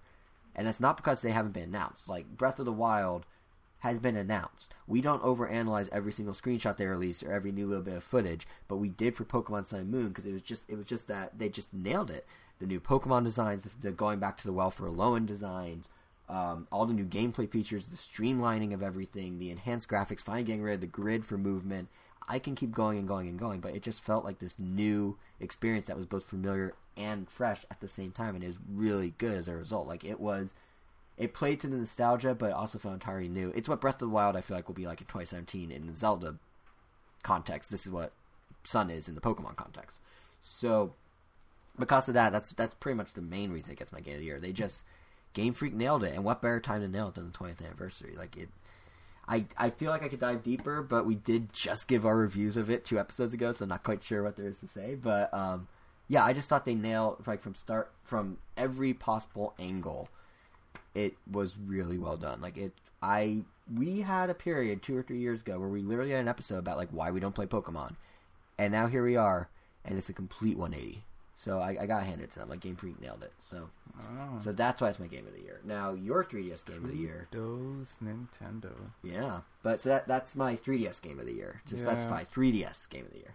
It's funny. For a second, I actually thought I didn't have one because Pokemon, like I said before, I feel like I technically still haven't started playing it because the battling is the part I want to get into, and to get there, as I've already said, takes a lot of work. But obviously, without a doubt, without a question, my game of the year is Phoenix Wright Ace Attorney: Spirit of Justice, because that game is literally perfection on digital. I do like how your game of the... If you're going to make fun of me for accidentally saying Pokemon Moon, I'm going to say this. I do like how your game of the year was, glances at paper, reads name. I saw you do that. I was making sure I wrote the time right because I actually wrote 30. On our timesheet? Yeah. Okay, well, fine. Call me out. Just squeeze that 0. Okay, all right. Okay. I think you had to look up the name. I did not... Wait. I'm not saying that to you. I'm just saying it to the listener. Just a sidebar. Because it's a lawyer game, so I take a sidebar. Would you like to tell us why you like Spirit of Justice? He just gave me a death stare right now. It's pretty reminiscent of Mario Kart 8, actually. Yeah, so the game is great. I love how it just expanded the story, gave us like interesting routes to take with Apollo. I don't know, I loved every bit of it. There isn't, we did talk about this game already, but it's been a little while. Yeah, I mean, I enjoyed all 40 hours of it. 40 hours of it was pretty meaty. Wasn't this one with the crazy plot twist? Don't spoil it. No spoilers. I mean, they all have crazy plot twists. But this one in particular, I thought. Blew you away. It wasn't or maybe as crazy as the last one, but I mean, it definitely was. It's more of a revelation. That's just kind of like, whoa, this is really cool, man. But like I said, this is also like one of those games that if you're a fan of the series, you will appreciate it more as someone that, compared to someone that just plays this one out of nowhere. Because if you don't, the plot twist isn't that kind of great. It's just like, oh, that's cool, I guess. So it's your 3DS game of the year that was many years in the making, in a way. Yeah, I mean... Because all of it built up to this, in terms of the story. It's kind of like the Star Wars movie. Like, there's already 7 of them. I'm sure, like, if someone... I'm sure a lot of people will say, like, oh, you can't really judge 4, 5, and 6 by themselves because you kind of have to watch them all together because they're all... Actually, for about 20 years, you could judge 4, 5, yeah. But, I mean, if you have someone else... 1, 2, 3 might have been a better example, but... They were all, like, a year apart from each other, or what? Wait. Weren't you saying you have to judge them all as a unit of 7? No. Oh, you meant in sets of 3. Yeah, because a lot of those people, like some of the people, I mean, anecdotally, but some of the people that I've asked, like, do treat them as one long movie. So they're just like, oh, they're just in different parts. Like, this one, like, isn't as good if you don't combine this other part, blah, blah, blah. Right. I thought you meant if you look at 4, 5, 6 without 7, 1, 2, 3, it would not hold up. I'm like, I think it did for like 25 years. But, so that's Phoenix, right? Yep. What's Phoenix, your, what about on the Wii U side? Because it's been a really weird year for Wii U. I think there have only been, if I count correctly, a total I wouldn't of 20. Use weird. I'd say disappointing. There's only been, if I'm not mistaken, 20 total games on shelves this year for Wii U. New games, 20. That's it. Yeah. So it makes it very hard to pick. Of those 20, I only bought one of them, and that one was actually a game for Elvis because he's more the Paper Mario guy. So I basically didn't get a game this year except for Shantae's Half Genie Hero, which I kickstarted, which I just got the code for recently, which I finally was able to download today. Expect impressions next episode. So obviously I still have to play it. But a game that I did play for over half the year, like full force, like getting really into it, was definitely Super Smash Bros. For Wii U. Like that, in a weird way, is my game of the year again for the second year, maybe third year in a row. They did update it. Like that game is in 2016. Yeah, that game is just that good. Like it got a recent, like it got its last patch, I believe, this year, and that one gave a significant boost to Bowser, obviously my favorite character, which made him go from character you play because you like Bowser to a viable competitive character because they gave him a crazy up air kill, and that just made it that much more more fun. More fun. Yeah, more fun. So just really, really liked that game for the first half of the year until it came to the point where like I'm playing this game too much. I need to do more animation, so I had to stop. And you haven't played your Wii U since. Well, it's also not really been accessible. But you were remodeling, yeah. But yeah, it's funny. Smash I mean, Brothers. And what can be said about Smash Brothers? Bowser. I'm done. I thought you were going to say something that couldn't be said about Smash Brothers, but it was just a hanging rhetorical question. Well, no, I honestly think that the fact that you picked Smash Brothers speaks so much about how weird of a year the Wii U had, how disappointing of a year the Wii U had. I mean, for me, there were two. I think I only got 2 Wii U games this year: Paper Mario Color Splash and Star Fox Zero. And this choice is going to be a bit controversial among some folk, but I think my game of the year, weird controls aside, is Star Fox Zero. My Wii U game of the year. I need to specify Wii U game of the year. You need to put that signifier on it. or qualifier on it. So here's the thing about Star Fox. The concept of how they did the two controls, where one, you have the gamepad gyro, and that's your first-person view, and then you have cinematic third-person views on the TV, not the greatest idea.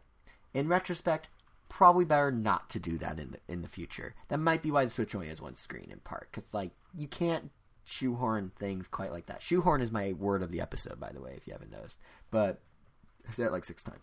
But with that said, they did make that choice, and they kind of made it work. It's not the choice I would make, but once it's there, it kind of works. It has some advantages. It helps with aiming a little, sort of. It creates some cool cinematic moments, sort of. But it overall, they were able to use this bizarro control scheme to create what I thought was a very fun, more old school Star Fox game. It had the voice actors back. It had kind of the silly plot back. It had some of the locations and whatnot from 64 back, but entirely reinterpreted in new ways. It was basically the Star Fox 64 sequel I always wanted, and Star Fox 64 is one of my all-time favorite, if not favorite, N64 games. So being able to revisit that world, but now do it with much better graphics and with more elaborate plot, or more elaborate story cinematics and stuff, that was a really fun experience for me as a Star Fox fan. Again, it was a little hindered by the controls, but the controls actually didn't hurt as bad, didn't hinder as much as they could have. So the fact, this is such a weird qualifier for so the controls were bad, but they weren't so bad that they ruined the game. But that's kind of it. The controls were weird. At the time I was playing it in April when it came out, and we talked about it here on the show, I was like, oh yeah, the controls you can deal with. The more I played it, you do get used to it. You can deal with it, but you also at some point just kind of look at the game and go, why?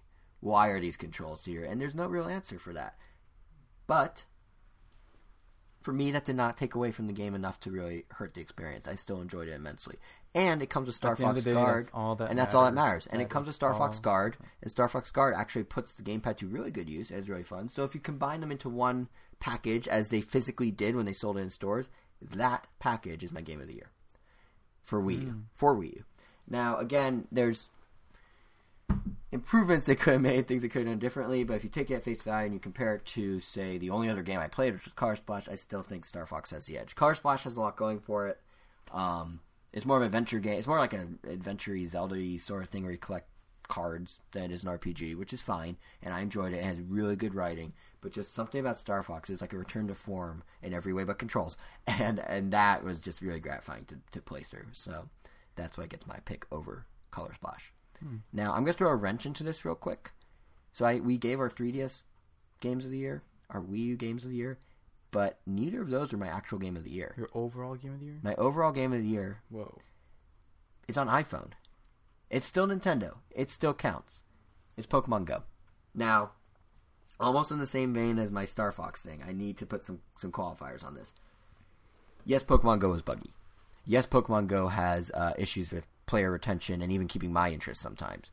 Yes, Pokemon Go makes weird decisions like the egg thing I talked about an hour ago here on this episode. And yes, Pokemon Go gets repetitive. But I don't know if there has been a game that has captivated me for a prolonged period of time, even if it was in quick bursts, in quite the same, not just me, but me and my friends, in quite the same way that Go did. Go was and this is true obviously on a broader scale, Go is kind of a social phenomenon.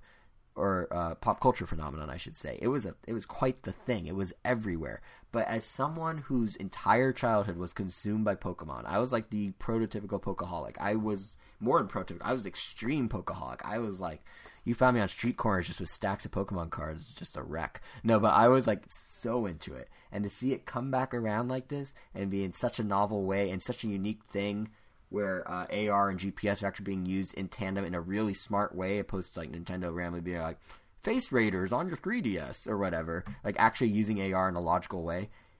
That was really cool. It was cool to have it come full circle. So it's also my picture somewhat nostalgia based this year, but that's just how the year's gone. But it was there has been no experience quite like Pokemon Go prior to it or since it, and there's just a lot of fun that was had, even if it was for 10 minutes here, 10 minutes there. A game for me, the game of the year isn't the game I necessarily sat down and invested hundreds of hours into over a prolonged period, it's the one that I kept coming back to, and the one that when I think what was 2016 for me in gaming, that's the one that pops up. And in this case, it's Pokemon Go.